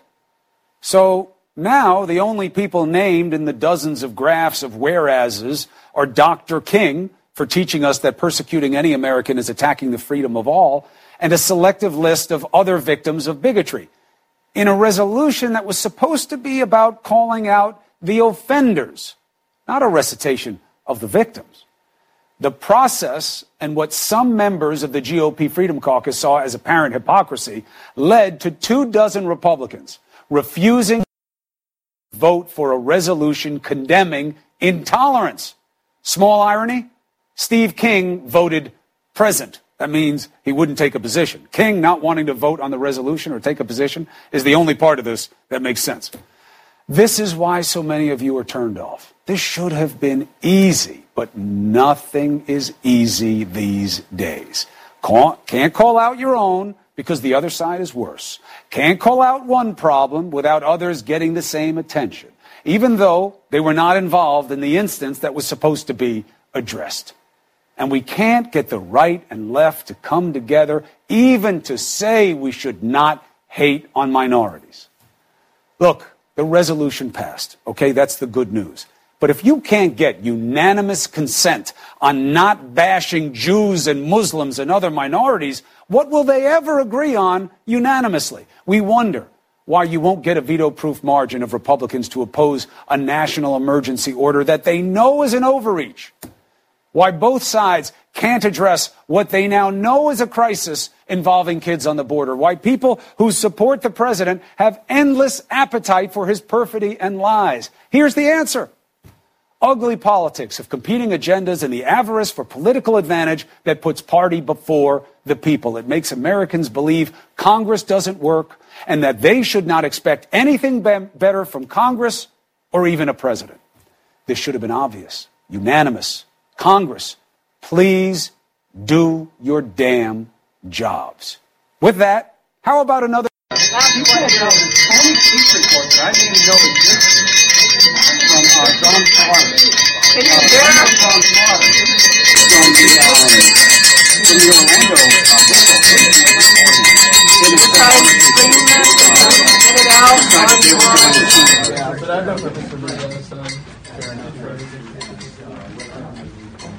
So he went to Portland State this week, and here's his tweets. Last night, college Republicans invited conservative blogger Michael Strickland to Portland State event, got shut down by anarchists who came with a bell. Strickland was to speak about his conviction related to him brandishing a gun at a mob who surrounded him in the 2016 BLM protests. We actually covered that on the show. One anarchist, Antifa disruptor with a bell, was able to shut down the entire fucking event. Campus police and admin were there, but just stood and watched. They said they couldn't do anything about the disruptor. The person who shut down the college Republican Portland State event then went to front and blocked the projector so the speaker couldn't play a video. This continued for more than an hour while police watched. They did absolutely nothing. And then to end our violent left, here's another kid getting punched, and a couple women got punched for wearing MAGA hats. And we're going into Fire for Effect, a quick little hit on 2020. Do you want to see the flag? Hi, Mom. Hi. Tori, come on. Oh, this is the wrong mom. Oh, Mom. Sorry. Hi, Mom. Wrong She was mom. told that she had to take her sweatshirt off. No. And the police officer was taking pictures of her. Yep. Why were you taking Here, pictures come of my on. daughter? No, here, hold on. My directions. Come on, The here, school we'll asks take that they leave the We'll take this. No, one. they don't have to leave the property because... Yes, No, they don't. Yeah, they do. No, they don't. No, they don't. You don't know what to talk about. Wait till she gets here. If you're not going to relax... you Oh can my leave. goodness. Okay, go. Take her and go. You asked my daughter to leave the campus I today? did not. Who did? The police officer. Why? Because they had this flag we didn't want. Look it. Ma'am, I'm not going to put up with this stuff.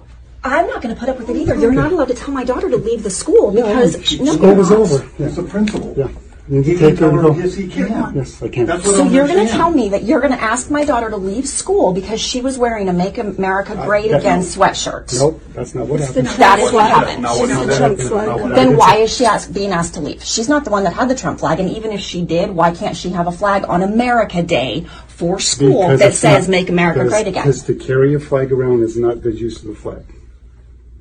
It's disrespectful. To carry a flag around? Go read the etiquette. And I have a kid in the Army. I have a kid in the military. Okay, good. Thank you. So, you can leave. I'm not leaving without figuring out why she's in trouble for this. She's not in trouble. No, she wasn't in trouble. She's the one that called you because they took a picture of her because she wouldn't leave. And why did they take a picture of her? Because she wouldn't leave. She's a minor. If they're going to take a picture of her from the school, I should have been called. No, you don't. No, you're wrong. You are wrong. Where are you kidding please leave? I talked to a Phoenix police officer on the way here. No, you don't know what he's talking about. You need to go. It's school. Go. Now. You're a jerk. No. Yeah, you are. Thank you. You're just difficult. I'm difficult? You are. No. You You're don't get to talk to my daughter the way that you are. You're not going back on campus. Yeah. We're trespassing. Oh my gosh. My kids go to school here. Doesn't matter. I can trespass you. Okay. Because my daughter wore a Make America Great shirt? No. Because of the flag that was there. My name is Haley, and on Saturday night, me and my girlfriends were viciously attacked by an entire bar of people, men and women included, for wearing MAGA hats. We did not go in with the intentions of starting a fight. We were just wearing our MAGA hats out on a Saturday, and we wanted to show our support for Texas Independence Week. We asked one of the bartenders to help us, and he ended up choking out one of my friends. By the time we got away from the situation, cops were called, cases were filed. We made it one block, and another random man came up and attacked us again, all over our hats. The cops that we reported this to showed bias, in our opinion, towards us because we were Trump supporters and insinuated that this happened because we wore those hats. And that's to be expected nowadays, I guess. We do support cops. We do. We just want them to do their job in Austin, and I don't feel like they did. It's up to you guys to decide for yourselves, but we want justice, so please help us get that, okay? Because we need help.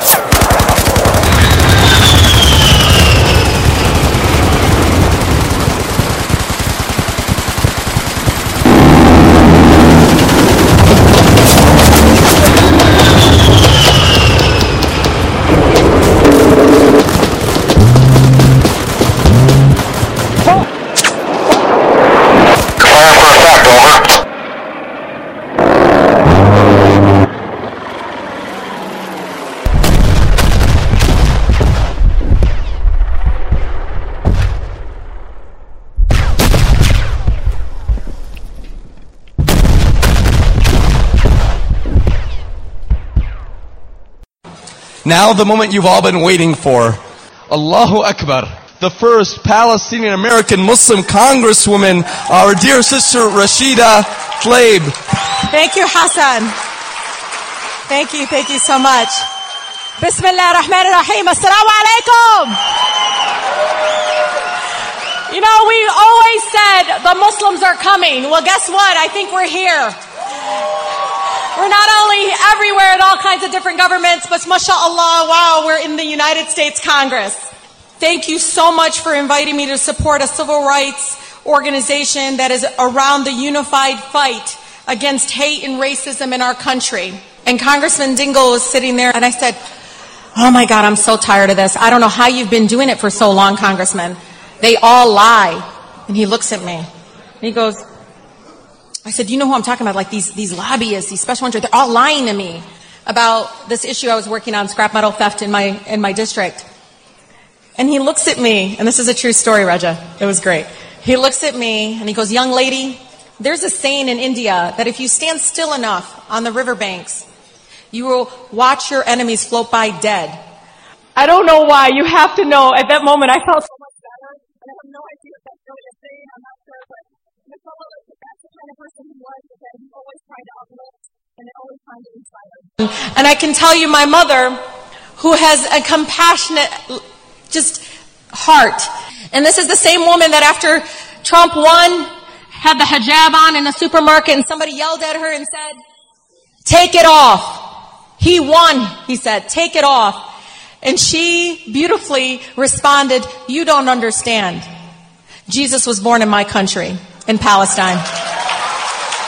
MashaAllah, MashaAllah, very powerful words. You know, for the last 2 decades, members of Congress have attempted to pass laws that undermine the freedom of the American Muslim community and serve injustice, particularly to Palestinians. First we had Keith Ellison and Andre Carson, 2 brothers, and now we have 2 sisters that are joining. Wallahu Akbar. We're very excited about the future. I wanted to start off our Fire for Effect because it's all about Democrats with that soundbite. That's Tlaib at CARE. We said she was going to be there. Nobody covered it. Nobody covered it. And I guarantee nobody said shit to her mother because nobody said take off the hijab. It's all bullshit that they just spin because they got nothing else. For them to get away with all their bullshit, they got to blame other people. Because this week also, H.R. 1 is nothing but a power grab designed to elect Democrats. These people voted pretty much in, it won't go through the Senate, the following. Representative Dan Crenshaw today offered a motion to recommit H.R. 1, reaffirming that only U.S. citizens should have the right to vote. Dems rejected it. Next time you go to the ballot box, keep that in mind. The future of the party is in cities like San Francisco where illegals can vote. Let that sink in. Representative Joe Kennedy, as GOP stands united against the bill to strengthen our democracy and increase transparency in our election, it's important to remember that NC09 seat is vacant because a GOP candidate tried to steal it. Dan Crenshaw, you do realize your bill would actually make the kind of fraud in NC09 legal, right? Truth. It would legalize vote harvesting across the entire country, use your tax dollars to do it, and limit free speech drastically, all in the name of democracy. Even the ACLU opposes it. But that wasn't as far as they wanted to go. Pelosi, we should not be suppressing the vote of newcomers to America. They wanted illegals to be able to vote. Simultaneously, Anna Presley put up a bill. A 16-year-old in 2009 possessed a wisdom and a maturity that comes from 2019 challenges, hardships, and threats. 16-year-old in 2019. A 16-year-old will bring with them the 2019 lessons they learned picking up shifts, waiting tables to support their family while their mother was deployed. A 17-year-old will bring with them a 2019 solemn vow to honor the lives of their classmates stolen by a gunman. From gun violence to immigration reform to climate change to the future of work, our young people are organizing, mobilizing, calling us to action. They have earned inclusion in our democracy. For the people, 16 to vote. Amendment number 24 was rejected, 126 yeas, 305 nays, but understand every Democrat of record voted for it. See, this is just like Obama in 2012. They will do anything to get power. They've tried to rejigger the Electoral College. They're trying to rejigger everything so they can vote harvest, steal votes, cheat votes, get illegal immigrants to vote, get 16-year-old kids to vote, because they know one thing. They are extremists. They're extremists on the climate. They're extremists on Islamophobia, or Islamists. They have a bunch of Islamists in their caucus now. They are fucking extreme on anti-Semitism. They're extreme on abortion. They're extreme on everything. They don't align with American people. And they know it. So for them to win, they got to say, but Trump, and change all the laws to accommodate them. Change them. It's unfucking believable. So the AOC, you know, we haven't taken a break. Let's take a music break. I want to play a song that is stuck in my head. It actually made me watch this weekend. Singing in the Rain. Singing in the Rain, man. It's a Good Morning song with Debbie Reynolds.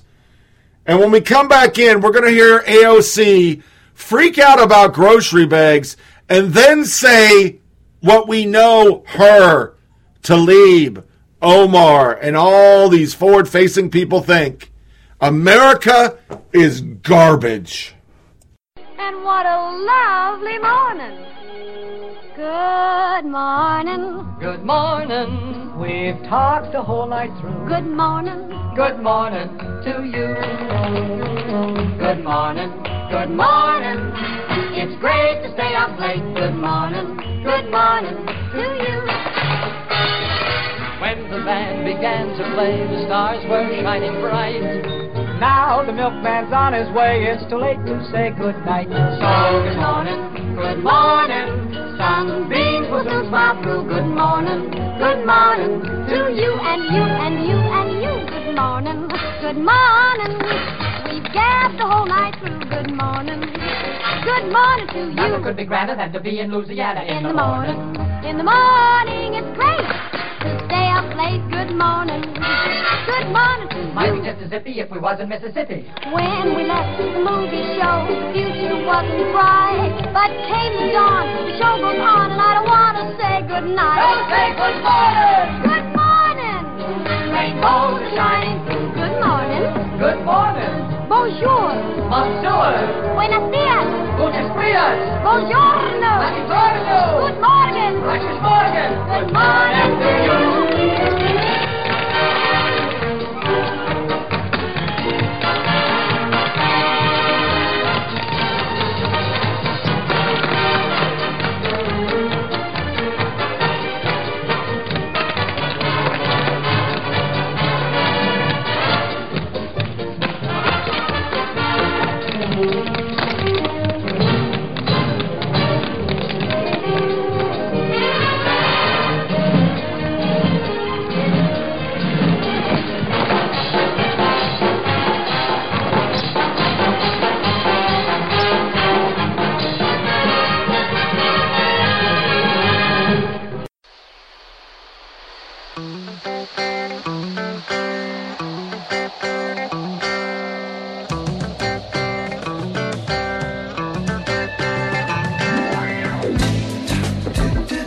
Welcome back to Flyover Politic Podcast with Tony Reed.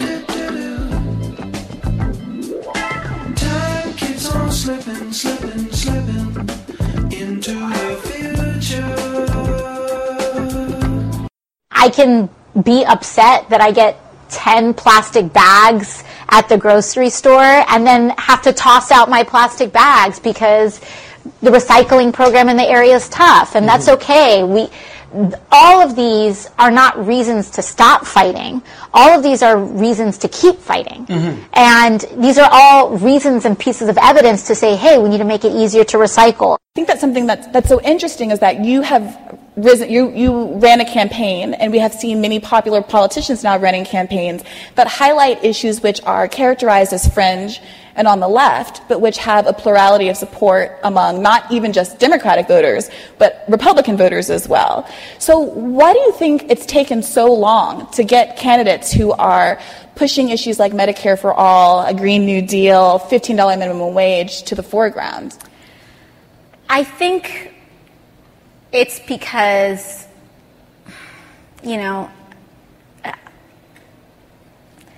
I'll kind of go back with a story, because even though people, they try to characterize my district as far left and, oh my God, every socialist in America lives in like East Bronx and Queens or whatever, but there are a lot of Trump voting pockets of my district.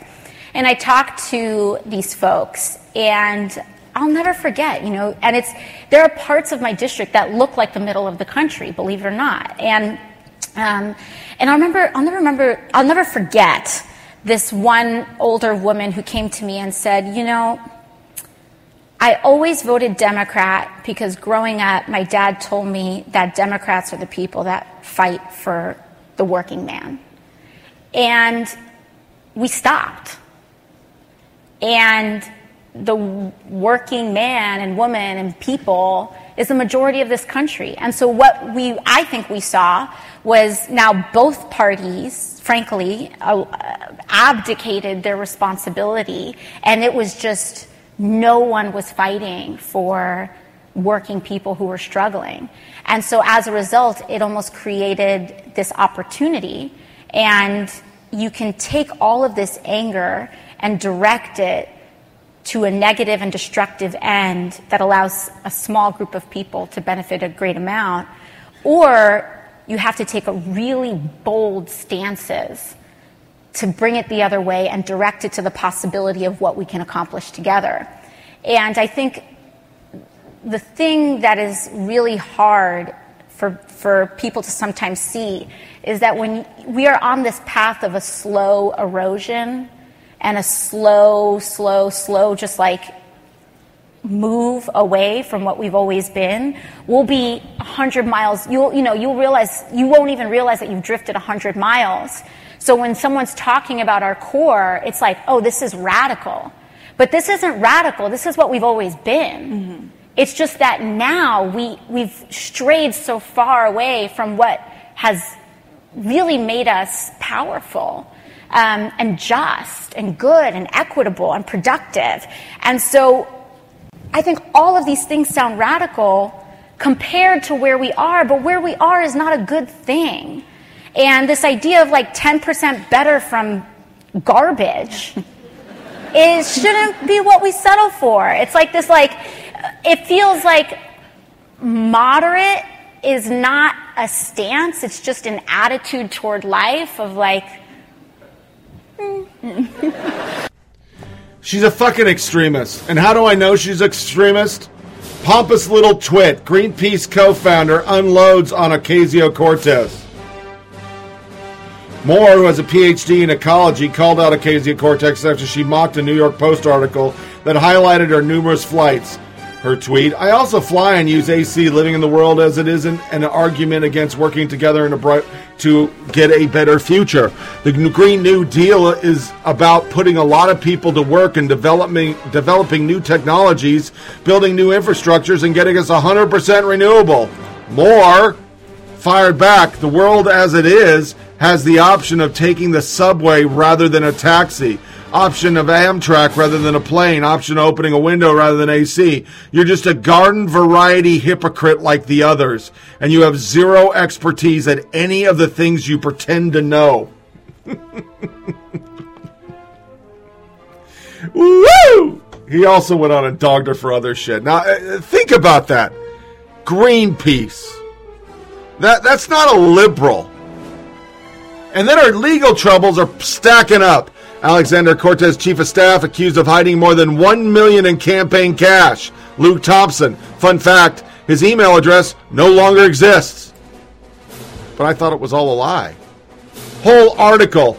We told you about the report of the FEC complaint alleging wrongdoing. We've been waiting for Democratic Twitter tutor Alexander Cortez to blame misogyny or climate change or something else for the FEC complaint alleging that 2 PACs funneled $1 million of campaign contribution into 2 of her chief of staff, Salak Chaparati's private companies.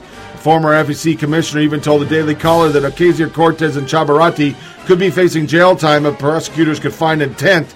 The usually very talkative AOC has said nothing about this after being asked about it by reporters, but the mainstream media is starting to catch on after other media led the way. Here's how Washington Post acknowledged it. AOC chief of staff won $1 million slush fund by diverting campaign cash to his own. Washington Post reports on huge Alan Goodman DC Examiner scoop about AOC campaign contribution as first reported by conservative outlets. Byron, New York. Maybe next time Washington Post breaks the story, other publications should write that it was first reported on liberal outlets. See, they did that to get the get out of jail free card because she's high on the intersectionality scorecard, folks. Can't fuck with that lady. Then she finally started talking. In case you saw the conspiracy theory running around, conservative groups have now taken to spamming us by filing bogus ethics complaints so that Fox News can now report an alleged untrue scandal. This is how misinformation machine works. Ryan Savandra. It's not a conspiracy theory. There are actual complaints filed against you with the FEC. It's real. So she's starting to unravel. She's doing more and more fucking interviews because everybody wants some AOC. They love them some AOC. She's so popular somewhere. I don't know where, but she's really popular. And she said the following. And guess what? She's also bashing Obama company. But honestly, we shouldn't have been in either, and we should end the AUMF now while we're at it. Jake Tapper. Could you please explain more about what you think the U.S. should have done post 9/11 regarding Afghanistan? Should there not have been a NATO-U.S. action versus Taliban, in your view? A limited one? What would you have supported? Here's her response. I remember a time when it was unacceptable to question the Iraq War. All of Congress was wrong, including both GOP and Dem Party, and led by generations into a disastrous and wrong war that virtually all would come to regret, except for one member, Barbara Lee. Afghanistan war, my apologies. Think that our decision to enter unlimited engagement in Afghanistan, particularly through the AUMF plus Congress abdication of power and decision-making with passage of the AUMF, was a mistake. Other options, targeting the network itself, limited engagement, non-intervention. Tapper didn't press because he's a Democrat.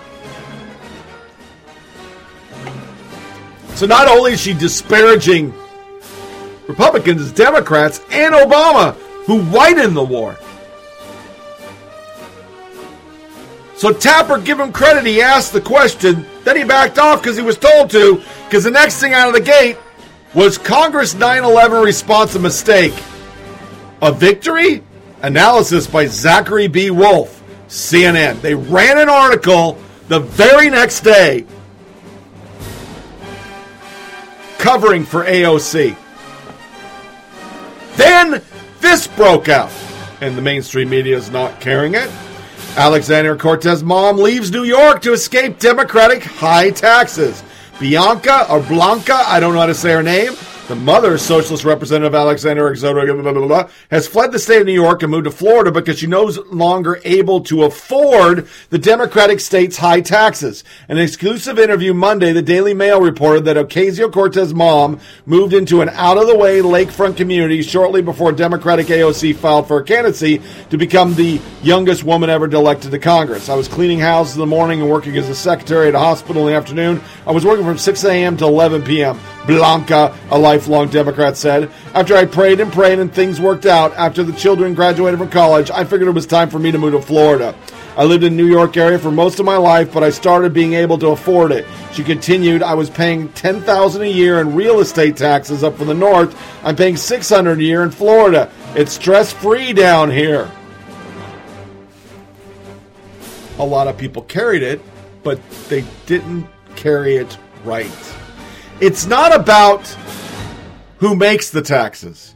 It's about, this is a woman that said we should have 70 or 90% taxes on people. 70% or 90% taxes.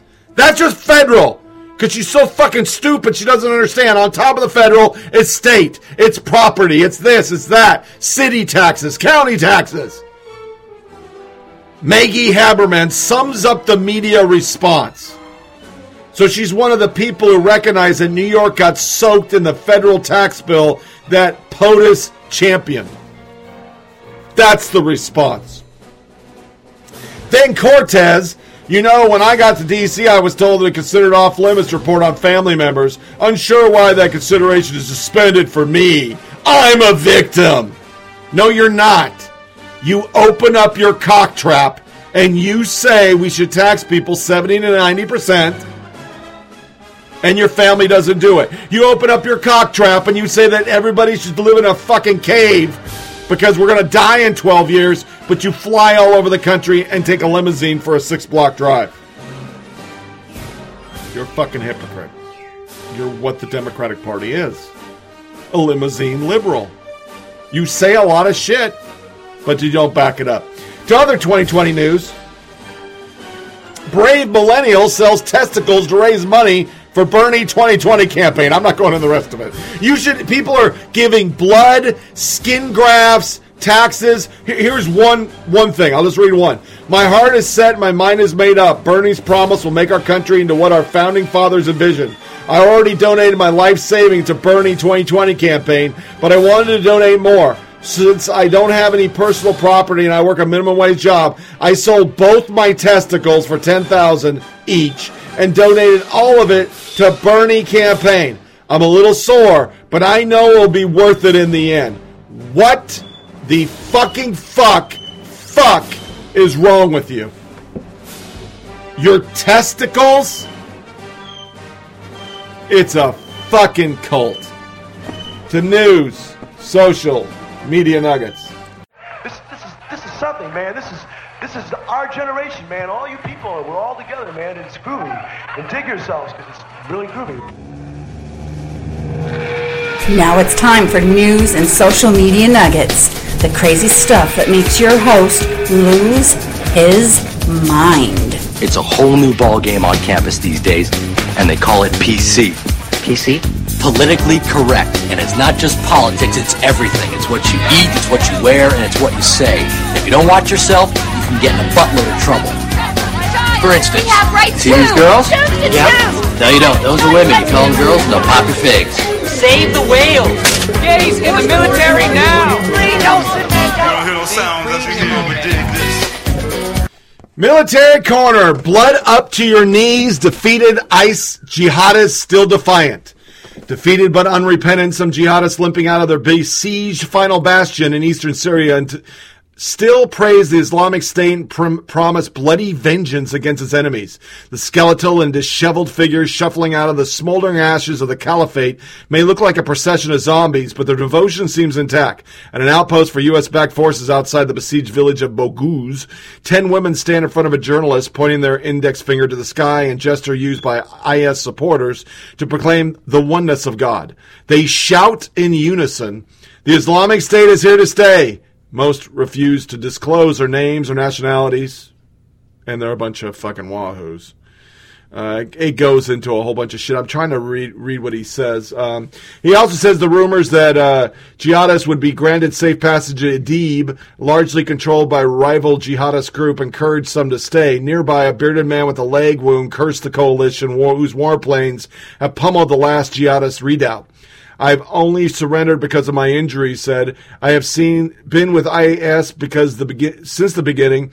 One woman who says she's from Damascus tells AFP, we have left, but there will be new conquest in the future. Speaking from behind a veil that covers her face. We will seek vengeance. There will be blood up to your knees. Yeah, when we drop J-dams on you, you'll see a lot of blood by your knees because you'll be dead. I love reading those stories. Fuck them pieces of shit. And I hate to say it. We have pieces of shit like this in Omar's district. That's how she got elected. Unlike other people, I'm not Islamophobic. I'm Islamist-ophobic.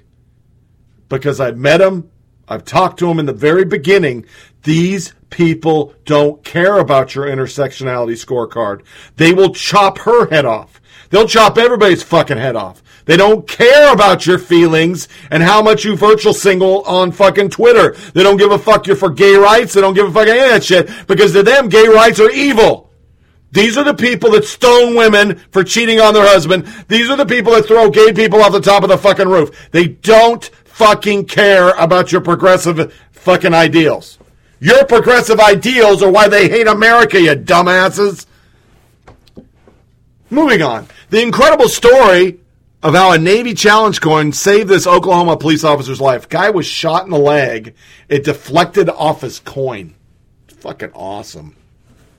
Army snipers are putting the next rifle to the paces with new upgrades. The M110A1 is out in the field. 4th Brigade, 4th ID are using them. Senator Rand Paul wants to end the war in Afghanistan with a victory bonus for all GWAT vets. Yeah. I supported going to the war in Afghanistan in 2001, attacking those who harbor the 9/11 terrorists or helped to organize the attack and going after Al-Qaeda. But we are many, many years past the mission. We have turned the nation's building at the cost of more than $50 billion spent a year in Afghanistan. It's important to know the declared victory and leave a war. I think the time has long passed. But I think we can all agree the time has come. And that's exactly what Paul's new legislation titled the Afghan Service Act would do. Declare victory in Afghanistan. After all, Paul said Osama bin Laden was killed 8 years ago, and Pentagon officials say Al-Qaeda is nearly wiped out. According to Paul, the Afghan Service Act would pay out so-called victory bonus of $2,500 to every U.S. service member, past or present, who served in the post-9/11 military campaigns that make up the global war on terror. I'll take my $2,500, send it my way, put it in the bank. Army legacy weapons system to take a hit in the next budget. We did it last time. And pretty much not putting money into tanks and etc. would save $30 billion. But the funniest thing in this article is that they're literally talking about reinstituting air defense because we need it again, but we got rid of it because the wars don't have it. So maybe you shouldn't have got rid of all that shit. I mean, every fucking time we do one of these changeovers, we don't need tanks. We have a tank war. Mothball shit. Don't get rid of it. Why the Marines are throwing big cash at infantry squad leaders. They are losing a lot of their leadership in the Marine Corps. They're up to $70,000 in bonuses to try to keep people in. The base one is for 4 years, $25,000. So that's going to happen, especially when these wars end, like completely, like there's no deployments. There's going to be a lot of loss of leadership. Age is no obstacle. Soldier completes Army toughest schools after 40. Master Sergeant Jose Alvarez. He went through the Air Assault course, the Pathfinder course, and Ranger School at the age of 40. That's a bad mofo. Totally. Tom Clancy, The Division 2 is the follow-up to the uber-successful third-person shooter Tom Clancy's The Division. In a recent promo for that game, Tim Kennedy takes us on a stroll through about 5 minutes of absolute carnage that is downright exciting after watching gun nuts are going to have to wait for blood to return to their head before standing. For those of you who don't know, Kennedy, of course, is the UFC fighter, or he fights sometimes, and he's an SF reserve, but he's part of it and in it. So I thought that was kind of cool. Which takes us to our college crazy. Got a long section. That's why you saw me power through 2020 quickly and get into this, because this is some good shit. We're going to start with the College of Business Dean at Rider University, who had to resign because the school is crazy about Chick-fil-A. And understand, this very week, LGBT Nation, some website, did another hit that, Trump served Chick-fil-A, and Chick-fil-A is anti-gay because he once said, I'm not for gay marriage, and they're a religious institution, and these people are so uber freaked out that anybody else has another fucking opinion, yet the drive-thru in Chick-fil-A is always slammed because the rest of us could give a fuck if they are into Martians. It's fucking delicious chicken sandwich, you fucking dolts. Hello, my name is Cabot Phillips, Media Director here at Campus Reform. Today we're joined by Cynthia Newman of Rider University. Cynthia, thanks so much for coming on. Oh, you're welcome. My pleasure to be here. So a lot of our readers and viewers have been keeping up with the story at Rider University involving Chick-fil-A and some campus craziness that was resulting. Can you give a little bit of a background for those who aren't as familiar with the story, as well as your involvement with everything? Sure. So on November 1st, the university leadership issued a survey to the campus community, to the students primarily, asking them for input on selection of a new restaurant provider on campus. This was a follow-up to an earlier survey that had been conducted where Chick-fil-A came out as one of the top choices for the students. In this follow-up survey, in the cover letter, the university officials indicated that there were a few providers they weren't moving forward with. And then they said a statement in the email about that Chick-fil-A was not going to be considered because their corporate values had not sufficiently progressed enough to align with Rider's values. And so when you saw that, what was your response? I mean, I'm sure a lot of people were just thinking of the chicken. They weren't even necessarily thinking of the corporate values of Chick-fil-A. So what was your response when you saw that, and kind of tell our viewers what you did? So actually, I felt like I had been punched in the stomach when I read that statement, because I'm a very committed Christian, and Chick-fil-A's values, the corporate purpose statement is to glorify God and to be faithful stewards of all that's entrusted to them, and to have a positive influence on everyone who comes into contact with them. And I would say that mirrors my personal beliefs perfectly. And so I really felt it very personally. But I'm not someone who makes a fuss typically, or who rants and raves. And so what I did in response to that email immediately, actually, was to reach out to some of the university leadership that I report to, as well as that issued that statement. And I started about a month's worth of dialogue with those individuals. And basically I asked, before Thanksgiving, I asked directly if they would please issue an apology for the offense in the statement that they made to the campus community. And so after that happened, what was the university response, and what led you to resign part of your position there at the university? So the university did issue a second email to the campus community, but there was no apology included in that email. They also issued to all the campus leadership, myself included as the Dean of the College of Business, a list of talking points that we were to use to respond to anyone who was critical of the Chick-fil-A decision. It was at that point, when I got those talking points, that I realized that I couldn't in good conscience adhere to those. So what was in those talking points? Are you able to give us an idea of what the university was suggesting you all say in response to questions about their stance toward Chick-fil-A? Sure. So there wasn't anything necessarily at face value that was, I found, offensive about the talking points. So they were saying to reaffirm the university's commitment to inclusion, the university's commitment to be an open place where all people are welcome.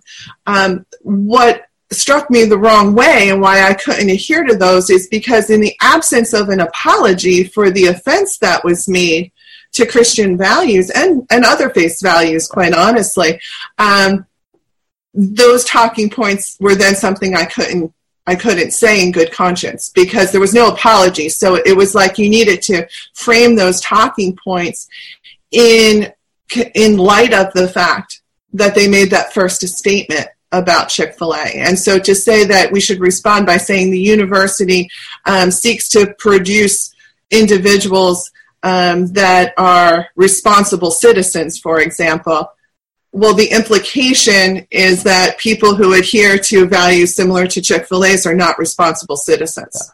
I was just about to say as well, it seems like the implication is that you're also not tolerant if you don't go along with their stance, which seems ironic from an outsider's perspective, that the implication being made that you're the one that's not being tolerant when your ideas and the school seems to not be tolerant. I won't put you on the spot on that one. But so what, kind of walk us through when you issued your resignation and what that process was like. Sure. So I took some time to consider what my decision would be. I took about 3 weeks from my last discussion with anyone until I decided that I was going to resign my position in response. I had a private conversation with my supervisor as well as with the president of the university, shared my views and my reasons. They were sorry to see me go, but that was pretty much the extent of it. And then about a month later, just on February 14th, I made a statement to my faculty. So there were about 70 people in the room, my faculty and staff, in which I recounted the situation, much as I did to you earlier, and made my announcement that I felt like I couldn't put myself in a situation where I would in any way be seen complicit when an affront to my Christian values had been made. And so I made that statement, that announcement. And since then, I've gotten a lot of support from my faculty, from my staff, from some of the students that are aware of the decision that I made and why. Just understanding that, they identify with the fact that what I'm saying is that no one group's opinions, values, beliefs should be elevated over anyone else's values, opinions, or beliefs. We should be able to respectfully disagree when it comes to values and ideologies. And we shouldn't be putting down one group's values because they don't align with our personal values. Yeah, and I think that's much in line with what the education system should be embracing and what higher education ultimately should be all about. And I often tell people that a lot of times you look around, you don't see anyone taking a stand, and it can be scary, and that many times being that first person gets the ball rolling and shows others that there are other people that agree with you that are willing to step out. It just takes that one person to stand up. So I think many of our viewers commend you and are with you as well. And I guess in closing, my question for you would be, what is your message to people in a similar situation? I'm sure that there are professors out there watching, or even students that are in similar situations. What's your message to them if they're afraid to speak out on an issue like religious liberty that means something to them because they're afraid of retribution? What would you say to them? I would say don't be afraid. Stand up for what you believe in. Do it in a respectful manner so that at the end of the day, you can still respect yourself for how you expressed your views and how you stood up for your views. And understand that, you're the one who has to live in the world that's around you. And so if you feel something is not right in that world, you have an obligation to stand up and to say what your perspective is on that. Yeah. Powerful words. Cynthia, thank you so much for what you're doing, and we want to continue to get updates on this story. We'll make sure to keep our viewers and readers up to date as well. But again, thank you for joining us today and telling your story. Thank you so much for having me. Appreciate it. Yeah, but there's no Christian bigotry. Yeah, that's done. UCLA student group demands $40 million for Black Student Center.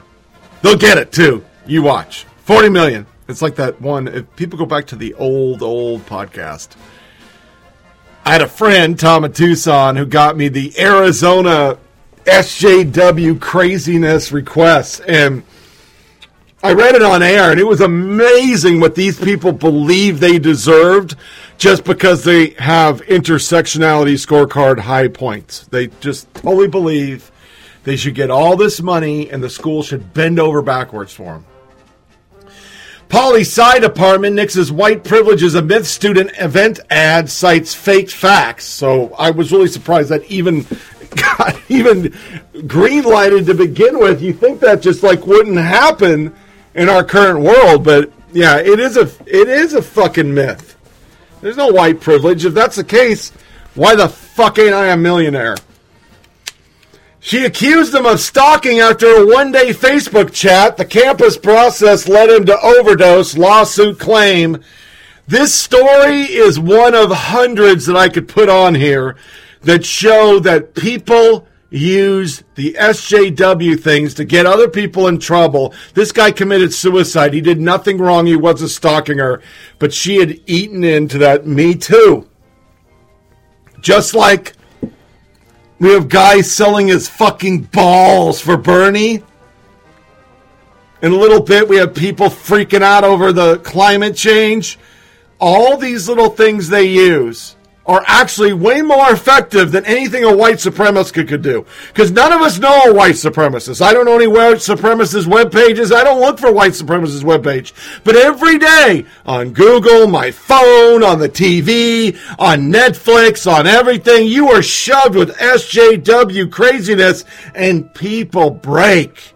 They live their whole lives fear of shit. So this girl Me Too'd the fuck out over a voice chat that he said nothing wrong in the transcript. The school ostracized him. And it was all bogus. Then there's this. I'm not giving any goddamn money. I'm not buying another fucking peppermint patty in my life. Girl Scouts give its highest award to teen who organized campaign promotion for abortion. Investigative reporting showed that they give a shit ton of money to PPFA. So the next time you look at Girl Scouts, do what I do. I'm sorry, you donate to PPFA, I can't buy your cookies. If you stop donating to abortion, I'll buy your cookies. And then I walk away. Invariably, none of the people doing it know it. They don't even know. They just don't know. Martina compared to Nazi Goebbels after clarifying position. So she went out and did a clarified op-ed and basically said the rules on trans athletes reward cheats and punish the innocent. Her new attempt to address the difference between men and women prompted this angry response from Enos. The Nazis had the Jewish question, and history records that horror which his leaders called the final solution. Navratilova treads a very dangerous line in asking if this issue of inclusion should be called a name that not so far off from Joseph Goebbels' nomenclature. I am certainly not advocating violence against trans people as been suggested. All I'm trying to do is to make sure girls and women who are born female are competing on level a playing field as possible within their sports. But they used the Nazi. The Nazi. And really think about this podcast. We have a senior Democrat saying the Holocaust was your parents, your grandparents. It's so far away. Omar, well, she's got recent trauma. Okay, if that's the standard now, then why is every time we disagree with an SJW, we're called a fucking Nazi? Why is every presidential nominee for the Republican Party being called a Nazi? Back to Reagan. If Nazis aren't that bad now because it's so long ago, I mean, that's their circular logic. Abort all the babies, but worry about the babies at the border because those are important babies because they'll vote for us. I mean, Jesus Christ.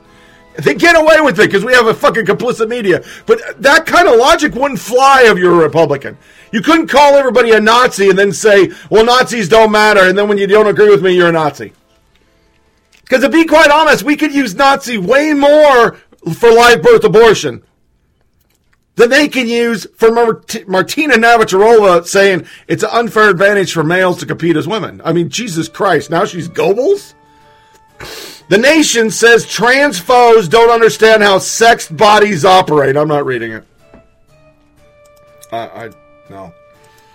It totally ignores biology, VO2 max, core muscle structure, bone structure, just body mass and fat percentage. I mean, it's just totally devoid of anything scientific. Daily Mirror. Married lesbian couple are now husband and wife after one became a man. I'm the old lady. It's a commercial for Geico. That's not how any of this works. No. Then there's this wahoo. Wiley started testosterone in 2012 and got top breast surgery in 2013. However, he has yet to have bottom surgery and operate to create a penis. It's a fucking dude with a goatee and it's pregnant. So once again, that's not how this works. You can't be pregnant and be a dude. It's called biology. And I could care less that he's a girl dude with a goatee. What pisses me off is his beard was way better than mine, or hers, or whatever the fuck it was. Really good goatee, gotta admit. Which draw me and my wife to ask the question, wouldn't all that testosterone hurt the baby? That baby's going to come out looking like a chimp. By the way, it was a white person, so it's not a reference to race, but it's going to be hairy as shit. She was taking testosterone to become a man and then got pregnant. And once again, if you don't want to be a woman, why would you get pregnant? Anybody? Bueller? Age of autosexual. The people sexually attracted to themselves. Are you turned on when you look in the mirror and enjoy nothing more than a steamy night at home alone? You could be an autosexual. It's a whole interview with this chick that's kissing a mirror. No, that's a narcissist. But now we got autosexuals. So am I going to be an autosexual phobe when I say you fucking freak? Which I wouldn't do because I wouldn't know they were fucking one. But I mean, that's next. Then we got another one of these articles. I cover one every podcast. Is pedophilia a crime or an illness? We'll never quite know whether child molesters should be treated as sick people or punished as criminals. The reason why this is coming out en masse, this is for the fucking Washington Post, is because the Michael Jackson documentary came out on HBO. And people still want to protect that sick motherfucker.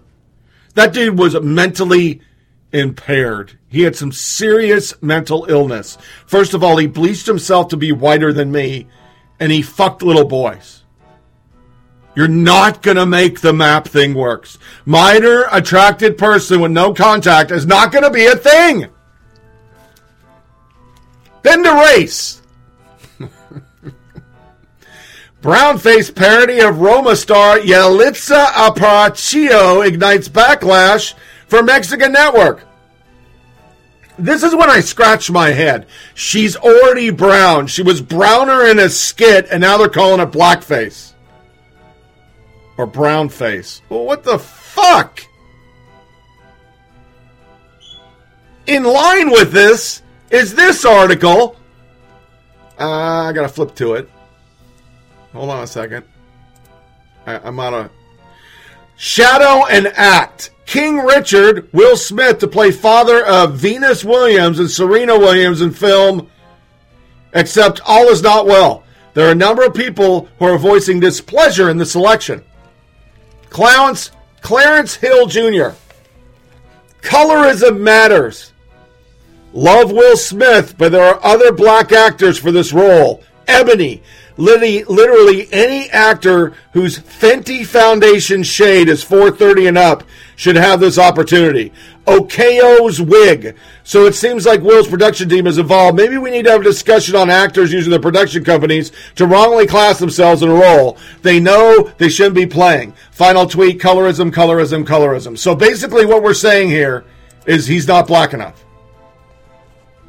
Not black enough. it sure seems like African Americans are really concerned with race. And this isn't new, folks. I had an albino black guy that served with me in 1990. He was a violent kid. Because the problem was he read Malcolm X. And he wasn't accepted in the black community, and he wasn't accepted in the white community, not because whites didn't like him, it's because he didn't like white people. So he was one confused motherfuckers. He hated white people, called them all Peckerwoods, and he wasn't accepted by black people because he was too light-skinned to be considered black. Colorism is a big thing on the black community. Remember, people said Obama wasn't a black president because he had a white mother. And it always makes me spin too. I do not walk around the world thinking about people's color, race, age. I don't give a fuck about any of that shit. But it seems like a lot of black people walking around and it's all about race. Well, that's not a real brother because he's too light-skinned. So Will Smith now isn't accepted to play a dark-skinned black man. Okay. Blacklist and biases. Computer game company accused of discrimination. A computer game job applicant claims his final interview was made up of nothing but political questions, nothing about an actual job skill. A developer for game program Dragonpunk lamented via their official Dragonpunk game Twitter on March 3rd that most game developers don't openly discuss the biases of the game industry because they don't want to get blacklisted. This unnamed developer tweeted a copy of a rejection letter from Gearbox claiming that the final interview featured only political questions, not a single game or technical question. The computer game industry is just as much political minefield of bias as the rest of big tech. Conservatives and even centrists who try to join find themselves at the mercy of liberals and those who agree with them. One employee, HBS Kiva from game studio Harebrained Schemes, warned, if you look up your Twitter activity and see that you're a shit goblin, we're not even going to bother contacting you. That's not just social justice warriors like me. No company wants the hassle. One of Google hiring managers cited in the James Damore lawsuit expressed a starkly similar opinion. If you express a dunder-headed opinion about religion, politics, or social justice, it turns out I am allowed to think you're a halfwit. I'm perfectly within my right to mentally categorize you in the dickhead box. Yes, I maintain mentally and not yet publicly. The unnamed developer Dragonpunk game accused Gearbox of bias elaborated further that she tried to take a centrist approach to the needlessly pointless political interview questions. The developer alleged, I was trying to be honest but tactfully take a centrist approach. Apparently that wasn't enough for them. Former Blizzard developer who's produced demon-slaying classic Diablo 2, sorry, that's a lot of Ds, asked if it was political, isn't that illegal to screen for? To which Dragonpunk game replied, yes, and so is discrimination. But now they just not a good cultural fit. You can literally rule anyone out by saying that. Also, who would never ever hire me again if I went to court? Another user responded that by lamenting the modern state of game industry, which allows identity to trump actual merit, politics are 100% ruining the industry. Every industry. It shouldn't matter what side you're on. The only thing that should matter is your skills. And the only thing positive about this, these are young people. Surprisingly, more and more becoming pro-life. Surprisingly, more and more opting out of the hipster bullshit. Because you're never woke enough, and I hate going back to it, it doesn't matter. Once you hit the intersectionality scorecard, folks, you're nobody. You're -5 already because you're white. You're -2.5 if you're male. You can make it up with every SJW cause you want. You're not going to get to the we care about you. Because you're not one of them. Black journalist group wants civil rights audit of CNN for racial hiring deficiencies. Let me see if I can get to it. A special media monitoring list, a 4-person team from NABJ will perform further research and analysis of CNN diversity, inclusion, and equity practices, publicly reported and identified deficiencies in hiring a diverse workforce and news decision capabilities. Everybody else has scheduled a meeting. Zucker said we haven't had time for it. But if you really look at CNN, other than lemon, what do you see? White. Even worse, white male. Yeah. Then this wizard of a fucking tweet. Damn racist white people and their damn shuffles card. Earthquake warning. Ian Miles Chong. The NAACP says the earthquake warning signs are part of a long history of white supremacy aimed at forcing black people to move out of neighborhoods. This is from News 4 San Antonio. Yeah. That's a thing. But it's not the craziest for today. The craziest is this. Woke America has come for Horton Hears a Who, arguing that it reinforces white supremacy. Oh, really? Academics must be running out of books to ban. Diversity experts are so desperate to kill the darlings of children's literature that they'll write their own fiction. Just to smear Dr. Seuss, just look at the title of a study published in a peer-reviewed literature journal last month. The cat is out of the bag. Orientalism, anti-blackness, and white supremacy in Dr. Seuss's children's books. And this is not the first time we've done it. So now it's Horton Hears a Who. That is a racist trope.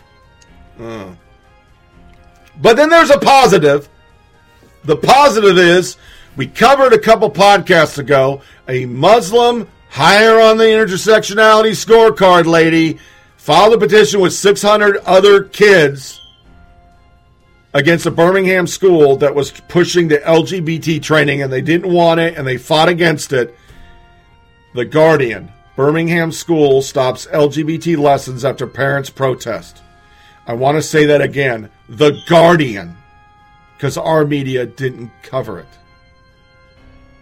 They don't want to cover it because it's against their fucking intersectionality. They can't say that Muslims are pretty fucking homophobic. Transphobic. I mean, they're seriously trans and homophobic. They kill people that are homophobic or trans. Yeah. That was not in our media. That was in the Guardian. But good for them. Because once again, I don't have Islamophobia. I have Islamistophobia. It's a big difference. I don't give a fuck if you're Muslim. I don't care that you study and preach and love Islam. Good for you. I respect that. It's hard for me to even acknowledge how, or not acknowledge, but understand how you could be that devoted. I was always in awe of the Muslims around me. To pray that many times a day. I wish I could. I pray twice a day. But Islamists who want to wipe out Israel and wipe out America and hate everybody and chop people's fucking heads off and throw gays off roofs. Yeah, I got a problem with that. I got a big time problem with that. But in this case, the parents are right. It's not the school's district right to push that shit on kids. It shouldn't be happening.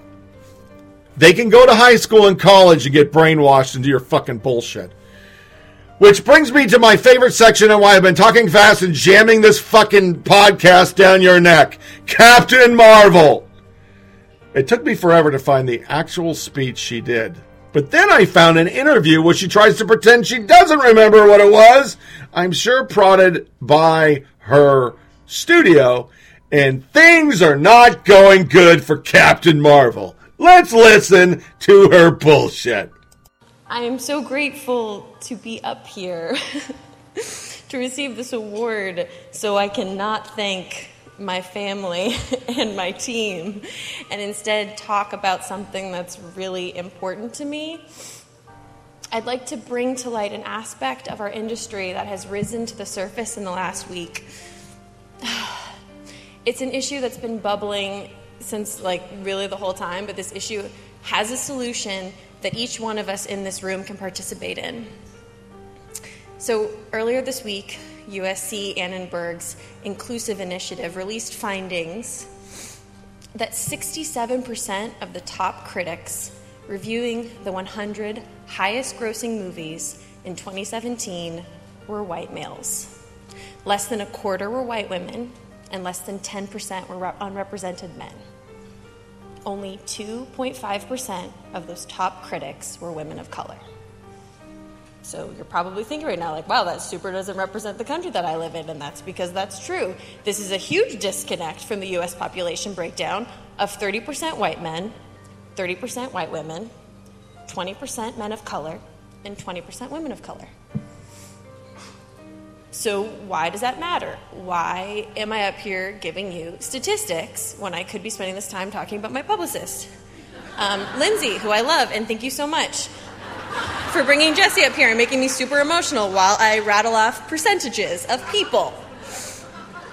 On top of all of this, am I saying that I hate white dudes? No, I'm not. But what I am saying is that if you make a movie that is a love letter to women of color, there is an insanely low chance a woman of color will have the chance to see your movie and review your movie.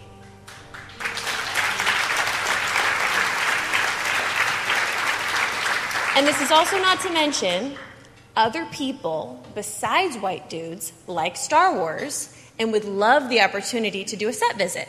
And I'm also saying I don't hate white dudes. I'm just saying we need to be conscious of our bias and do our part to make sure that everyone is in the room. It really sucks that reviews matter, but reviews matter. Good reviews out of festivals give small independent films a fighting chance to be bought and seen. Good reviews help films gross money. Good reviews slingshot films into awards contenders. A good review can change your life. It changed mine. Our industry has gone through a major growth. Thank you for clapping for my good reviews. I love that review. It's like so excited to be like, yeah, that one time. Our industry has gone through a major growth. We are expanding to make films that better reflect the people that buy movie tickets. But they are not allowed enough chances to read public discourse on these films by the people that these films were made for. I do not need a 40-year-old white dude to tell me what didn't work for him about A Wrinkle in Time. It wasn't made for him. I want to know what that film meant to women of color, to biracial women, to teen women of color, to teens that are biracial. And for the third time, I don't hate white dudes. These are just facts. These are not my feelings. And I'm really sorry, Lindsay. Please don't kill me. As some of you know, I immediately jumped onto Frances's brilliant words, inclusion writer, and this was way before she had bumper stickers for her iPad, because I know that this means that my work will be shown, digested, discussed by a variety of people, not just a singular perspective. I want to know what my work means to the world, not a narrow view. Thanks, Mom. The one thing I love about you is you had a great story happen recently about inclusivity and diversity in press. Mm-hmm. And I'm a white male, and I commended you completely on that. But Thanks. Most people, when that article dropped, it was headlines that were completely taking you out of context. Like she wants no white men at like press junction, which is not what you were saying. And people need to read the articles to actually find out the context of what you were saying. Yeah. But as an actor, when you have to say something like that, do you worry about how things get twisted? And for audiences who only do read headlines, can you clarify what you were saying? 'Cause I think it's awesome what you're doing, and I hope that more actors do it. I mean, it's hard for me to comment on that because I don't know what the headlines were or what was said or what I said or what people think that I said. All that I know is like, what I'm looking for is to bring more seats up to the table. Yep. No one's getting their chair taken away. There's not less seats at the table. There's just more seats at the table. Yeah. That's it. I love that you're doing that. And please, I hope every actor sees what you're doing and does it more because we need more diversity. Thank you. I appreciate that. Thank you. Now, so the media, as we saw last podcast, the podcast before, and still now, are still spinning the fuck out of this, trying to make it a thing. Variety, as a Kree warrior who lands on Earth and discovers she's not who she thought, Brie Larson lights up a Marvel superheroine film from within. Another article, Captain Marvel, superhero of intersectional feminism? And that was a anti-her fucking article. With 68 reviews, and Rotten Tomatoes currently gives Captain Marvel a 91% approval, as evident by a score most of the reviewers found the film to be largely a success, though even those positive reviews usually score the film as a mediocre rating of 3.5 or 4 out of 5. A few pull quotes from positive reviews provided by the review site. Now, this is before the release. These are reviewers that are allowed to pre-screen the movie. Captain Marvel takes a while to find its pace, but when it does, it doesn't disappoint. Attitudes Joe Passmore. A 4. This movie is no Black Panther because she's a white woman. Or, if we're expanding on the field of comparison, Wonder Woman because she's a white woman. Wonder Woman was a woman of color. Luckily, Captain Marvel doesn't have to be better than all of the MCU previous films to be something enjoyable. Den of Geeks, a 3.5. Survives a bumpy ride of origin story tropes and sci-fi jibber-jabber to become a supernova of superhero movie, sure to shake up the MCU. 3.5. That is from Matt's Movie Reviews. Screen Rant's Molly Freeman. Captain Marvel has all the usual MCU humor, action with a few surprises, and plenty of girl power! Moments in Larson's strong performance. 4. Captain Marvel mostly plays like a perfectly solid addition to the massive commercial franchise. It's fun and breezy, but also a tad familiar. No score from Tim Grierson of Screen International. Liberating, cute, forgettable. Movie Nation, Roger Moore. 2.5. Then there's some critical stuff. Hollywood Reporter's Todd McCarthy. The picture's not dull exactly, just mundane, marked by unimaginative plotting, cut-rate villains, a bland visual style, and a lack of elan. No score. The first female-led movie of MCU deserves more. Associated Press Lindsay Barr. 2.5. Only the most dedicated Marvel fans will follow this captain. Newsday, a 2. New York Post, a 1.5. The character, even when kicking ass, is a total bore. Yeah. AV Club, a C. It's everything you might expect a sci-fi superhero movie to be, if you haven't seen one in a long time. And then there was this trope that went out that said that these people are racist because they inserted smiles, because the trailer and every poster, she's not smiling. She never smiles in the movie. Actually, anybody who's negative on the movie says she doesn't do any facial expressions, even though Variety says she's so expressionist. And then we find out, right before the release of more reviews, Matt Walsh, Rotten Tomato gives Captain Marvel a 90% grade, even though some of the positive reviews use descriptions like forgettable, not top tier, and a work in progress. And they changed their rating. You could not rate the movie. They didn't go all the way with if you're a man. You had to have seen the movie. So unless you saw the movie, you could not rate it, because they wanted to make this thing a thing. All right? So then we start getting the pre-screens, more pre-screens and the day of screens. We have AP review. Captain Marvel is an extraordinary hero, but her film introduction is entirely average. The dream of the 90s alive with underwhelming Captain Marvel. We got this covered. Screen Crush. While Captain Marvel should have created a seismic superhero landing crater of the entrance, Marvel's first female-led standalone is more a radio-dubbed nostalgia mixtape. Anna Borden. The greatest strength of Captain Marvel is also its biggest weakness. Captain Marvel deserves a better movie. Captain Marvel sputters and sparks, but never gets to escape velocity. IndieWire. Captain Marvel review, a massively disappointing introduction to Carol Danvers. Yeah. And then we have all the feminists going in here. Mary Sue. All the negative reviews of Captain Marvel are from men. Adam Trahan. Except they're not, though. If you're going to lie about something, don't lie about something that can be refuted with one look at Rotten Tomatoes. Abject, demonstrable lies. As of 5 minutes ago, among RT's female top critics, the film is rated as 62.5 fresh. 5 positive reviews, 3 negative. Versus the 68.75 fresh rating, 11 positive, 5 negative. It holds with RT's top male critics. P.S. I'm looking forward to the film. Then another one of those tweets. This one is from some feminist named Allison Klein Verified. So if you're a male critic reading this thread and you've asked to write a review of Captain Marvel for a major publication, consider saying, I think I should sit this one out and make room for women's voices. Then another article on the Photoshop.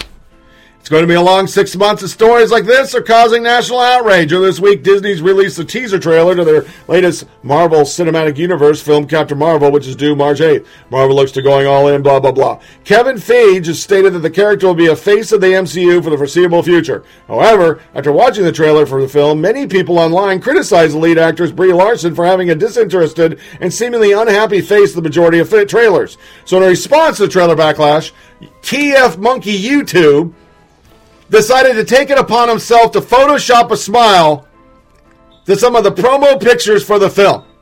Now, when I reported earlier, it was just tweets. No.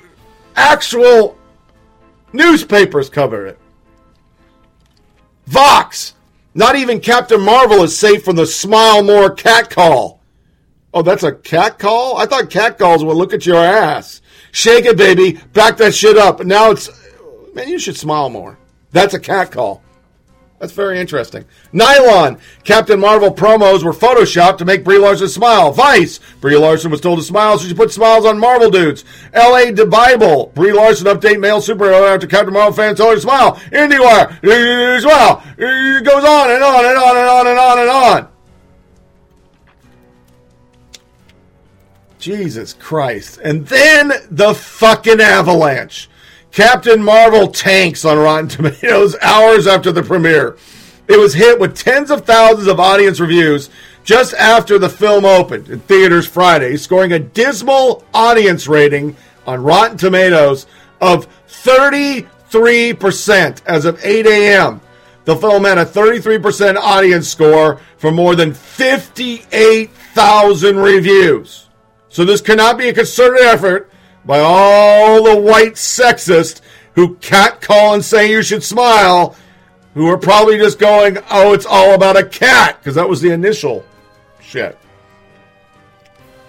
The Hollywood Reporter, the outlet, credited the low audience rating to trolls sandbagging the film, noting the numbers of reviews in a matter of mere hours for Captain Marvel opening as more than a total audience score review for Avengers Infinity War. In midday Friday, the audience score peaked to 35%, but held at 81% from real critics. Very little to get excited about here. His villain is the best character in the movie. Brie Larson is awful miscast in the lead role. Thumbs up for Mendelsohn and Jackson as a lead in the Endgame. It's both inadequate and unnecessary, reads one review. Another reviewer, wasn't expecting much going in, and that's what I got. Not much. Brie Larson was a poor choice for the lead. She's just not believable. I was bored all too often watching it. Another review. A boring and bland story focused on a character with neither personality nor a single weakness. Rotten Tomatoes recently amended their system and made sure you actually did it. We're disabling the comment function prior to a movie release date. Unfortunately, we have seen an uptick in non-constructive input, sometimes bordering on trolling, which we believe is a disservice to our general readership, blah, blah, blah, blah, blah. While feminists in the media invested in the female-driven film success have claimed that the bad reviews of the film have come at the hands of women-hating male film critics, Captain Marvel has taken some heat from female movie critics, too. For example, as noted by the Daily Wire's James Barrett, a female film critic from Reeling Reviews, Laura Clifford, gave the film a C- and criticized feminist actress Larson. I found the whole film to be a muddle of special effects, disjointed writing, and lack of humor. The humor, especially, is built into the other Marvel films, and I wonder why there is none in Captain Marvel. The answer, I think it is in the film star Brie Larson, a hot-shot fighter pilot, and kick-ass warrior Carol Danvers. She is okay in the action sequences, which are many, but it's too serious an actor for the character. This is a real problem for a hero in a franchise known for its mirth. It is telling that there are 8 credited writers making this a kitchen sink of cliches. Another one, Megan Basham, Captain Marvel, she bashed it for its girl power pandering, and what she said, and Anne Brody described the movie, a dark and empty. And then we find out Brie Larson is also on the other warpath, Mike Guys. Yeah. When it comes to pay, Larson seems to be doing okay. She'll make $5 million for playing Captain Marvel in film, blah, blah, blah. As for microphone issues, she says she now mics herself in a trailer because all men are sexist pigs. You know, I've only said this like once on the show. Only once. I said it like in the first year. And I promised I wouldn't say it again. But it's hard for me not to say on this. Brie Larson, just be a lesbian. Just go be a lesbian. Come out. You clearly hate men. If a Mike guy is sexually harassing you, if somebody's saying put a smile on your face, which I say to everybody and people say to me because this is a nice thing to say, man, put a smile on your face. Maybe you're taking this whole world a little too deep. I mean, seriously. Get a fucking grip. Go be a lesbian. Just go all in and give up on males because you fucking hate them. But this is just perfect, and I know I'm covering a lot, but it's perfect, just a perfect example of what our media is, what our society is. I think Ben Shapiro says it the best. Facts don't care about your feelings, and that's what this is about. We want this. We want a woman superhero. But if it's a shitty fucking movie, what do you want people to say? It's great. And then when you get called out that it's a shitty fucking movie, it's just trolls and sexist. Oh, those white men hate this woman. Well, guess what? Number one rule in business anywhere on the planet, from a taco stand to a movie company, you don't insult your customers. And that's how she started. This is just exactly what happened to Sicario 1. I didn't see it for years. And then I loved it because that other British bitch said America sucks. So you go out the gate telling everybody this, that, and your politics. Expect society to react. And the problem that really bothers me the most is when non-progs react and boycott and disparage something that you really care about. You call it trolls. Well, if that's the case, most of Twitter, progressive style, is just trolls. You're all trolls. You've been trolling Chick-fil-A from a statement from fucking 2012. I know I'm yelling, but 2012! Get over it! Not everybody's for gay marriage, but you're still trying to punish Chick-fil-A, people that eat Chick-fil-A. You won't let Chick-fil-A come to your cities, your campuses. Jesus fucking Christ, if that isn't trollish, I don't know what is. They hire gay people. There's been no proof they don't hire gay people, so why do you fucking care if a CEO has an opinion? You guys give your opinions on everything, even when it has nothing to do with anything.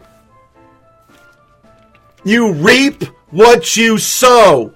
She sowed, I don't want white people, white males going to this movie, rating this movie, and anybody who puts a mic on me is a sexist, even though they're women. Well, guess what? You're gonna get trolled. And from everything I've read on this movie, it's blasé. It's a we want to make a girl power movie, but we didn't think it out very well, and the cat's the star. So, there it is. These are crazy crimes, and then we're going into lighter fare. Driver arrested for 17th DUI, pleaded to DUI in the first. This is in Tennessee. 17. And then I found this article on Local, and then it went to CNN, which kind of surprised me. Devastating church fire doesn't burn a single Bible. This is amazing. I said this to my atheist kids and said, so there's no God? And my daughter, God bless her, it was so funny. She shoots back to me, Brittany in North Dakota. Yeah, God burns down a church, but he leaves his calling card. And I thought that was really funny because it's true. So, I think it's neat because this isn't the first time. We, which my mother reminded me, had a fire in our house and the Bible was in a cupboard. Everything had smoke damage except our Bible. Everything in that kitchen. The whole wall caught up. The cupboards caught up. We had to paint the whole downstairs. It was government quarters. But the Bible came out unscathed. So, yeah, there it is. So, we'll go into a lighter fare. This is YouTube channel React, grandparents' favorite song. And I thought this shit was pretty funny.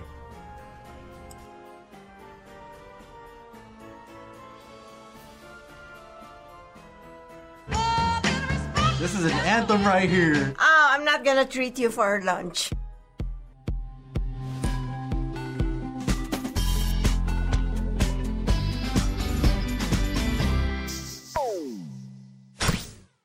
So today we do have some grandchildren matched up with their actual grandparents, but also we have some teens from our Teens React cast and elders from our Elders React cast together today. Aww. Oh, fortunate. We're so lucky. I know, so you're my grandpa today. Well, okay. I got many grandchildren, many children, so I'm used to that. This is my bestest friend / grandma / Lola. Grandma first before mom. Yeah, I think so. This is my youngest grandson, Braden.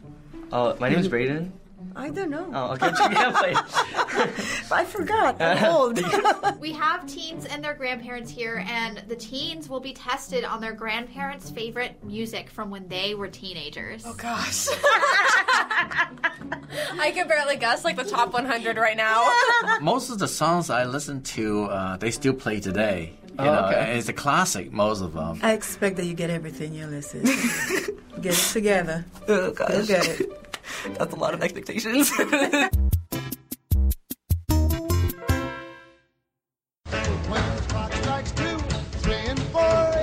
I have never heard this song. You should know that. I'm shook. Okay. Wait, I did a dance to this in first grade. This is yours? That's mine. I like it. It's groovy.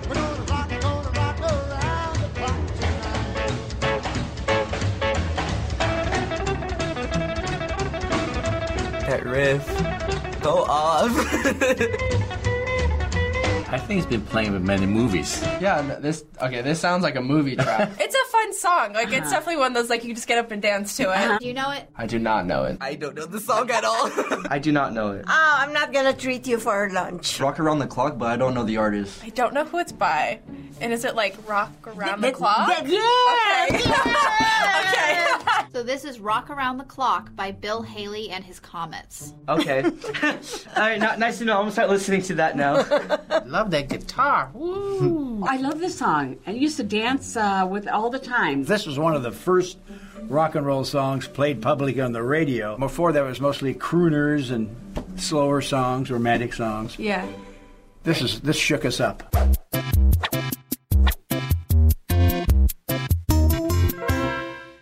Love me tender, love me true. I think I know this. All my dreams. I think I know that voice.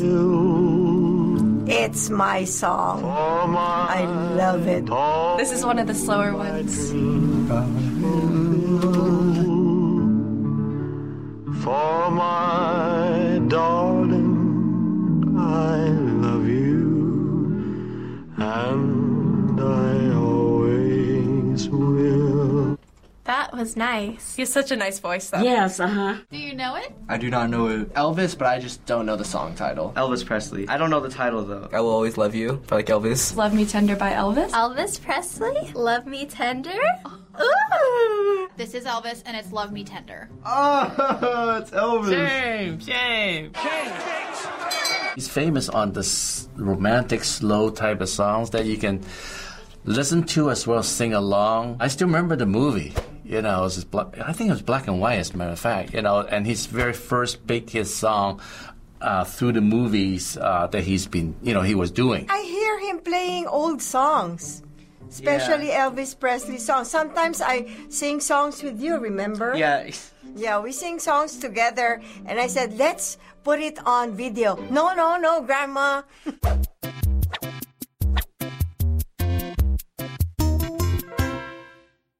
A stranger to my eyes. Oh yeah, this is my pick. This is yours? Oh, yeah. Strumming my back with his fingers. He doesn't know that. Oh, I know this song. There you go.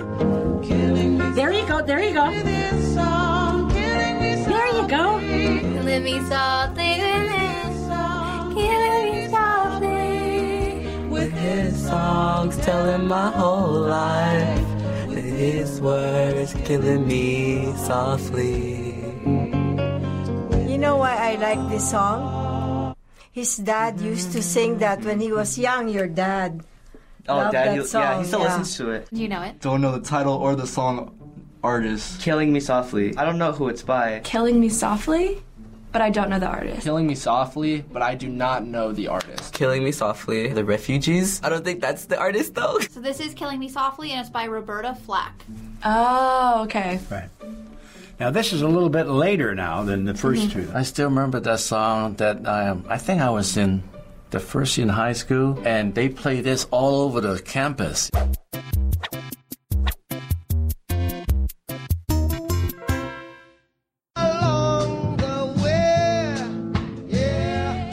I like this song. In this great future, You know I have to know who this is. you can't forget your past. This is a nice vibe. So dry your tears, I don't know this song at all. No woman, no cry. Mama, no cry. No woman, no cry.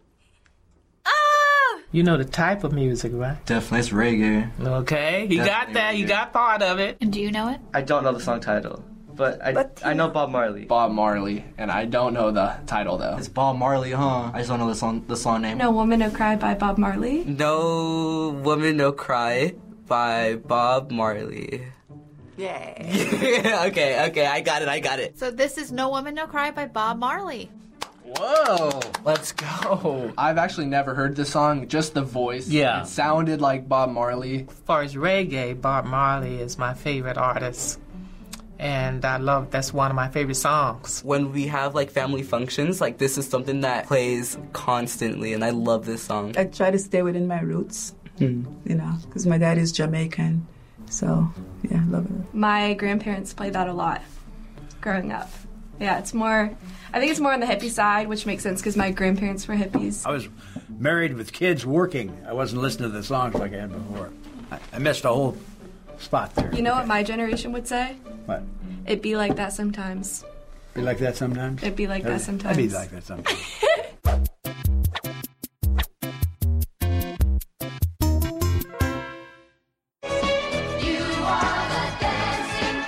Oh, that we know.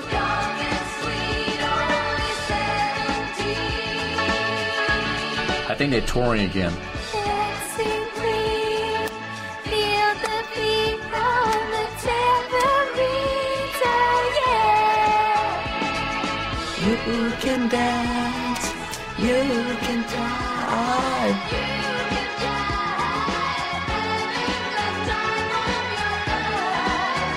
I would say it's disco. Yeah, it's sort of. Yeah. Singing the dancing queen. That was definitely your song. Of I course, know that yeah. was your song. Oh. I was so happy to sing this song when I turned 17. I feel like this is my golden year. Do you know the song title and artist? Dancing Queen. I don't know the artist. I just know it's from Mamma Mia. Dancing Queen. Honestly, I have no idea who it's by. Dancing Queen. I don't know who it's by, though. Dancing Queen by ABBA? That was Dancing Queen by ABBA. This is Dancing Queen by ABBA. ABBA, okay. Yeah, I've heard of ABBA. I've never listened to their music. They're very nice. You know, they're a European type of group. It's a little different than the American style. You love all the ABBA songs, and your favorite movie is literally Mamma Mia, and I've seen that movie probably like 100 billion times. This is excellent. It brings back memories. And they're all songs that, I still know, and I think I'm grew so up proud around. of you that you would know these songs. Good job.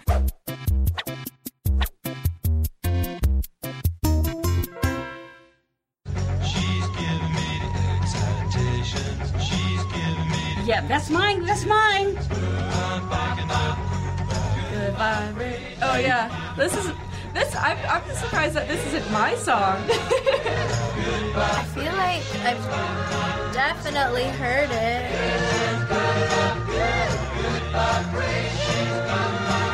I always hear that on the radio with you. It seems like more of my speed for music, you know? It's like upbeat, it's easy to dance to, and to probably memorize the lyrics. Do you know it? I do not know this at all. Good Vibrations by the Beatles. Good Vibrations, and then it's the Beach Boys. Good Vibrations by the Beach Boys. Good Vibrations by the Beach Boys. This is Good Vibrations by the Beach Boys. Yes, now, even I know that. The Beach Boys were huge. This is Good Vibrations by the Beach Boys. I know the Beach Boys. Oh, Beach Boys. I like them. I've never heard the song. They were from Southern California. They were surfing, and I was a surfer, so that I grew up in Santa Monica, so we surfed all the time. You're well-rounded in terms of all kinds of music. Thank you. Good for you. Yeah, my grandparents loved the Beach Boys.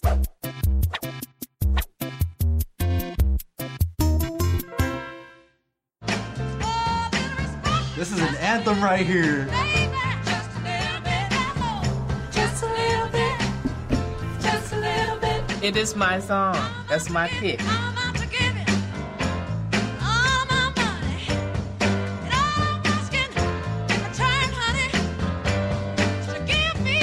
I love this song.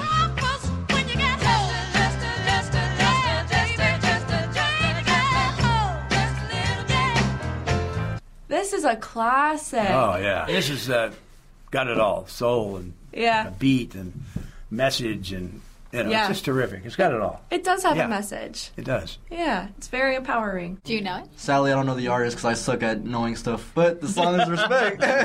Respect, and I actually don't know who it's by. Respect by Aretha Franklin. Respect and Aretha Franklin. It's Respect by Aretha Franklin. This is Respect by Aretha Franklin. That's one of those ones that, like, whenever it comes on, everyone wants to sing and dance to it. Just a great song. All her songs. Aretha Franklin. I really miss her. It is a good song because, you know, we do need the respect. And sometimes we have to ask for it. So True. It's good. I got a lot to learn. I always tell myself I need to go back to classics because if it wasn't for the classics, a lot of the artists I like now wouldn't even exist. I probably wouldn't go out of my way to listen to all this music. Like, I could still appreciate it being a classic. Like, and I know, like, I have some classics of my time, so, like, I know he could appreciate, like, Mo Bamba and stuff like that. So. Oh, I love it. Makes us feel really closer, and then sometimes I tell them the story about that music. Are you proud of him for knowing? Oh, very. So I'm getting lunch now, right? Yeah. Okay, good.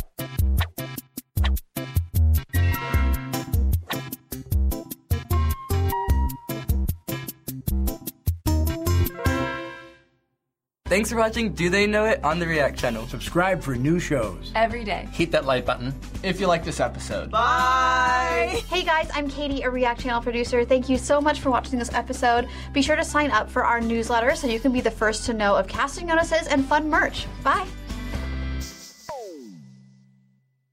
You seriously need to rethink your life choices if that's what you think. I mean, folks, do you not think the federal government would be pushing in every country if the world was really ending in 12 years?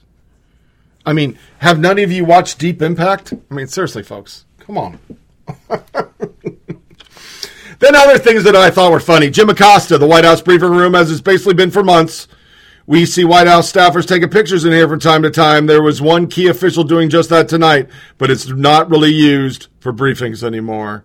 Dear Diary, the world said. Jim Acosta's so pissed off because he can't get his FaceTimes. I'm all about it. I think the White House briefing was just a kabuki theater for reporters to improve their liberal SJW status and maybe get extra points on the intersectionality scorecard, but they're not going to. Ian Sams, another crazy story. Crazy story that just happened in SC. Oh, well, it's funny I said that. A woman in a mega hat showed up to Camellia Harris event in Myrtle Beach. She came over to Camellia after the event, talked with her for a minute, swear to God. She then took off her mega hat and told Camellia she isn't with Trump anymore. I, ever the flack, was of course terrified how this interaction was going to go. But lo and behold, Cody Johnson. I believe this story about a Trump fan in a mega hat fundamentally changing her mind about the last several years after talking to one of the president's perceived far-left enemies for a minute.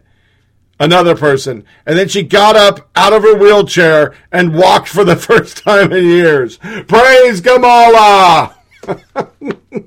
That didn't happen.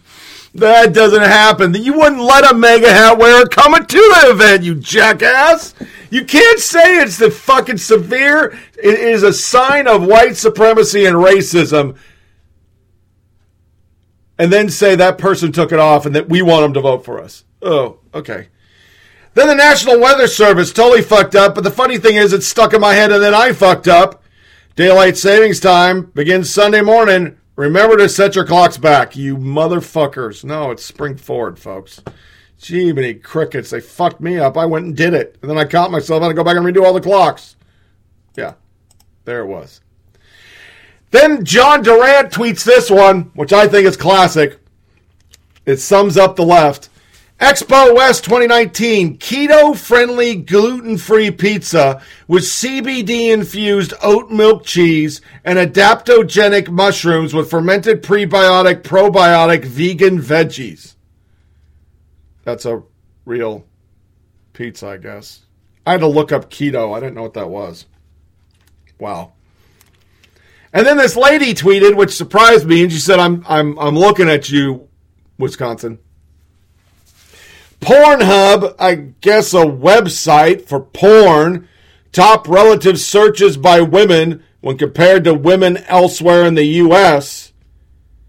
And Milwaukee was what Wisconsin looked up. But some of these are just, wow. Alaska, rough sex.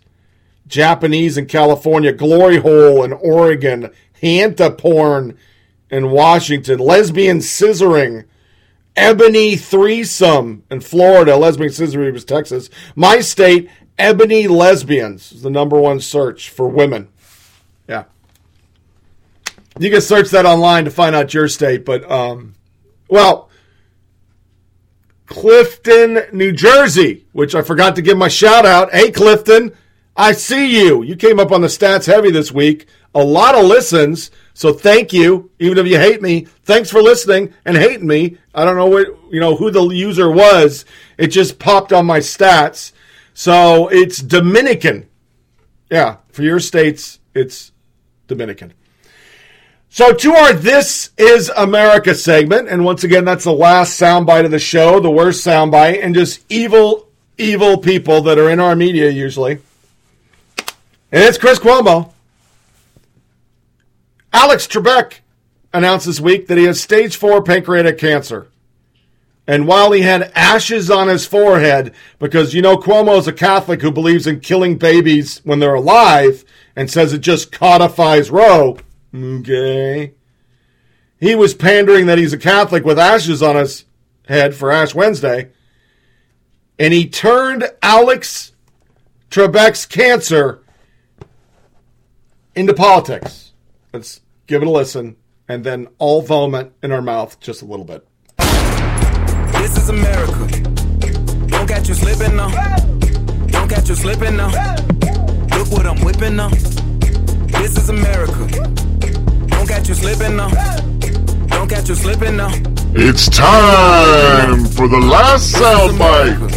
Like the media say when they are pushing fake liberal agenda stories. And this is America in 2019.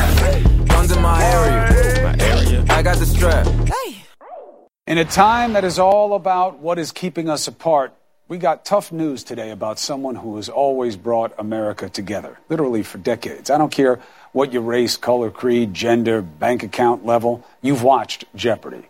Since 1984, Alex Trebek has been the smartest guy in our living rooms, teaching us, more importantly, bringing us together. He's a major asset to our culture, not just to the game show. In a time of shallow beliefs and rampant truth abuse in our politics and beyond, every night he makes facts first. We need him now more than ever. So, Mr. Trebek, fight as you have never fought before. Do everything you can, and please know you are respected for all the right reasons by all of us. We are with you, and we wish you well. I mean, what the fuck? Why do liberals have to make everything political? The man's gonna die. Stage 4 pancreatic. I had a guy I worked with. It was the most gruesome death. Just gruesome. It's just not Cuomo, the piece of shit. Newsweek. Elderly Americans are dying without getting to read Mueller's report, and they're not happy about it. Who the fuck writes an article like that? Who? I just don't understand. Why can't you leave some things to be sacred and not make everything political, Chris Cuomo, liberals, the media? I'm almost speechless. I don't even know what to say anymore because I just keep seeing this stuff and I just go, wow. I mean, this week, to go along with this, because Cuomo's such a Catholic, supposedly, people in an Alabama town that got wiped out by a tornado were bringing Bibles to get signed. And the media made a big deal. Matthew Dow, I don't know what his worst commentary on Trump actually signing Bibles in Alabama or the people asking him to sign Bibles. Lordy Moses.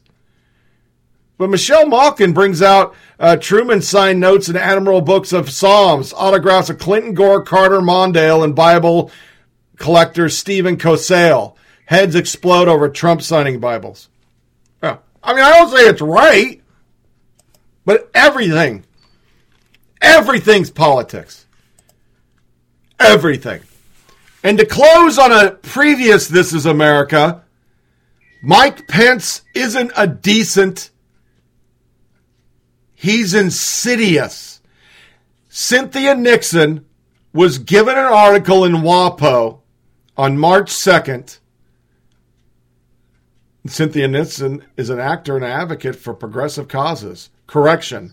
March 6, 2018, this op-ed originally misstated that when Vice President Pence was president of Indiana Policy Review Foundation, the group published an article urging businesses not to hire gay people. The reference article concerned whether gay journalists should be permitted to cover matters related to homosexuality without disclosing their sexual orientation. The inaccuracy sentence has been removed. Additionally, the op-ed should have noted that Pence spokesman had disputed reports that he has ever supported conversion therapy and also that he played a leading role in Trump administration effort to ban transgender people from the military. Because you know why?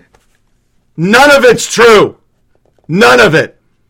Everything she wrote about to disparage a Christian man is lies. Lies that are able to live because the media doesn't correct it, doesn't stop this op-ed from going out. They put editor notes that nobody reads. It is nothing but an evil person talking about something they hate when they know nothing about it, but they've been told they must hate this person.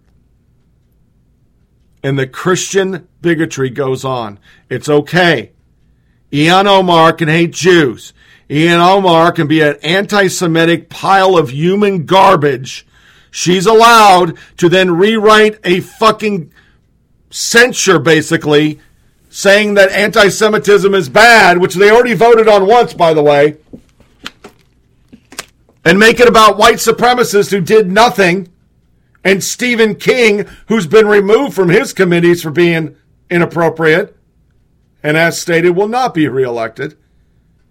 And she can go around high-fiving and make funny jokes about it because we made it about those other people, and you can keep writing lying fucking op-eds and disparaging Mike Pence because he's a Christian. They don't give a fuck about Christians. Christian bigotry is okay. Chris Cuomo does it all the time. Catholic bigotry, okay. You can hate on Catholics, even though it's homosexuals within the Catholic ranks that are doing the evil deeds. We don't talk about that. We talk about Catholicism as evil. It's fucking disgusting. It's disgusting that everything I just talked about for the last 3 hours and 15 minutes, nobody corrected anything.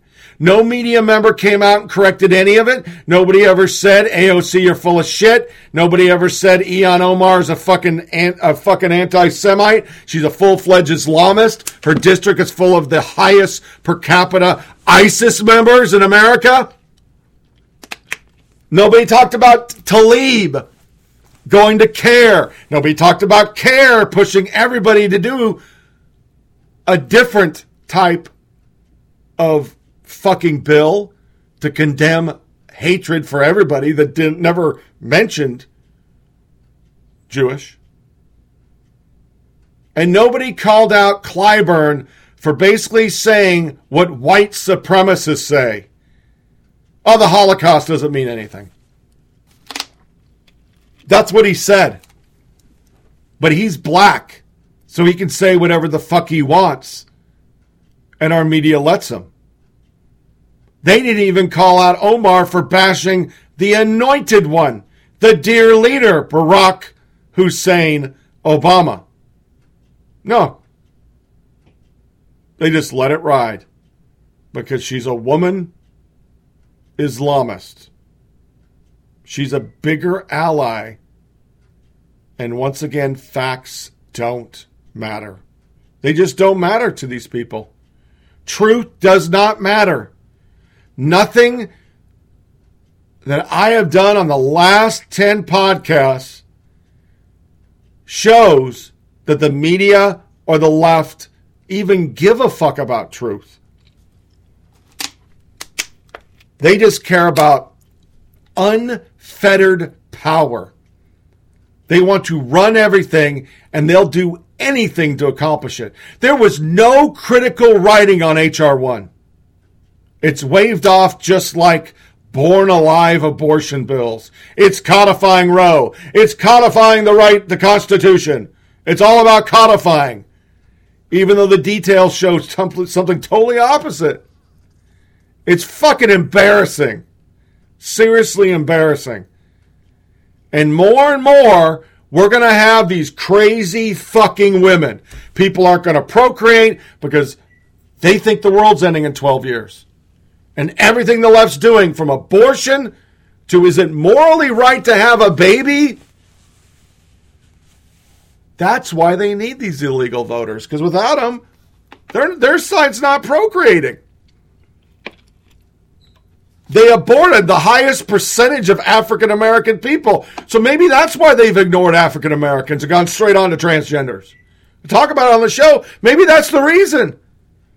Because they're killing them all in PPFA, and they need Mexican babies, Honduran babies, Guatemala babies. And they need them all to vote at the age of 16. I just encapsulated the whole show in one rant, and it's fucking pathetic. So, this wraps up another episode of Flyover Politics Podcast. Please feel free to share this with your family and friends and send comments about the show or suggestion for segments to foppodcast@gmail.com. foppodcast@gmail.com. You can get this show on SoundCloud, Podcast Addict, TuneIn Radio, Google Play, iTunes, Blueberry, and Stitcher. Remember to check out our Facebook page at FOPPODCAST or our Twitter page at FOP Tony Reed.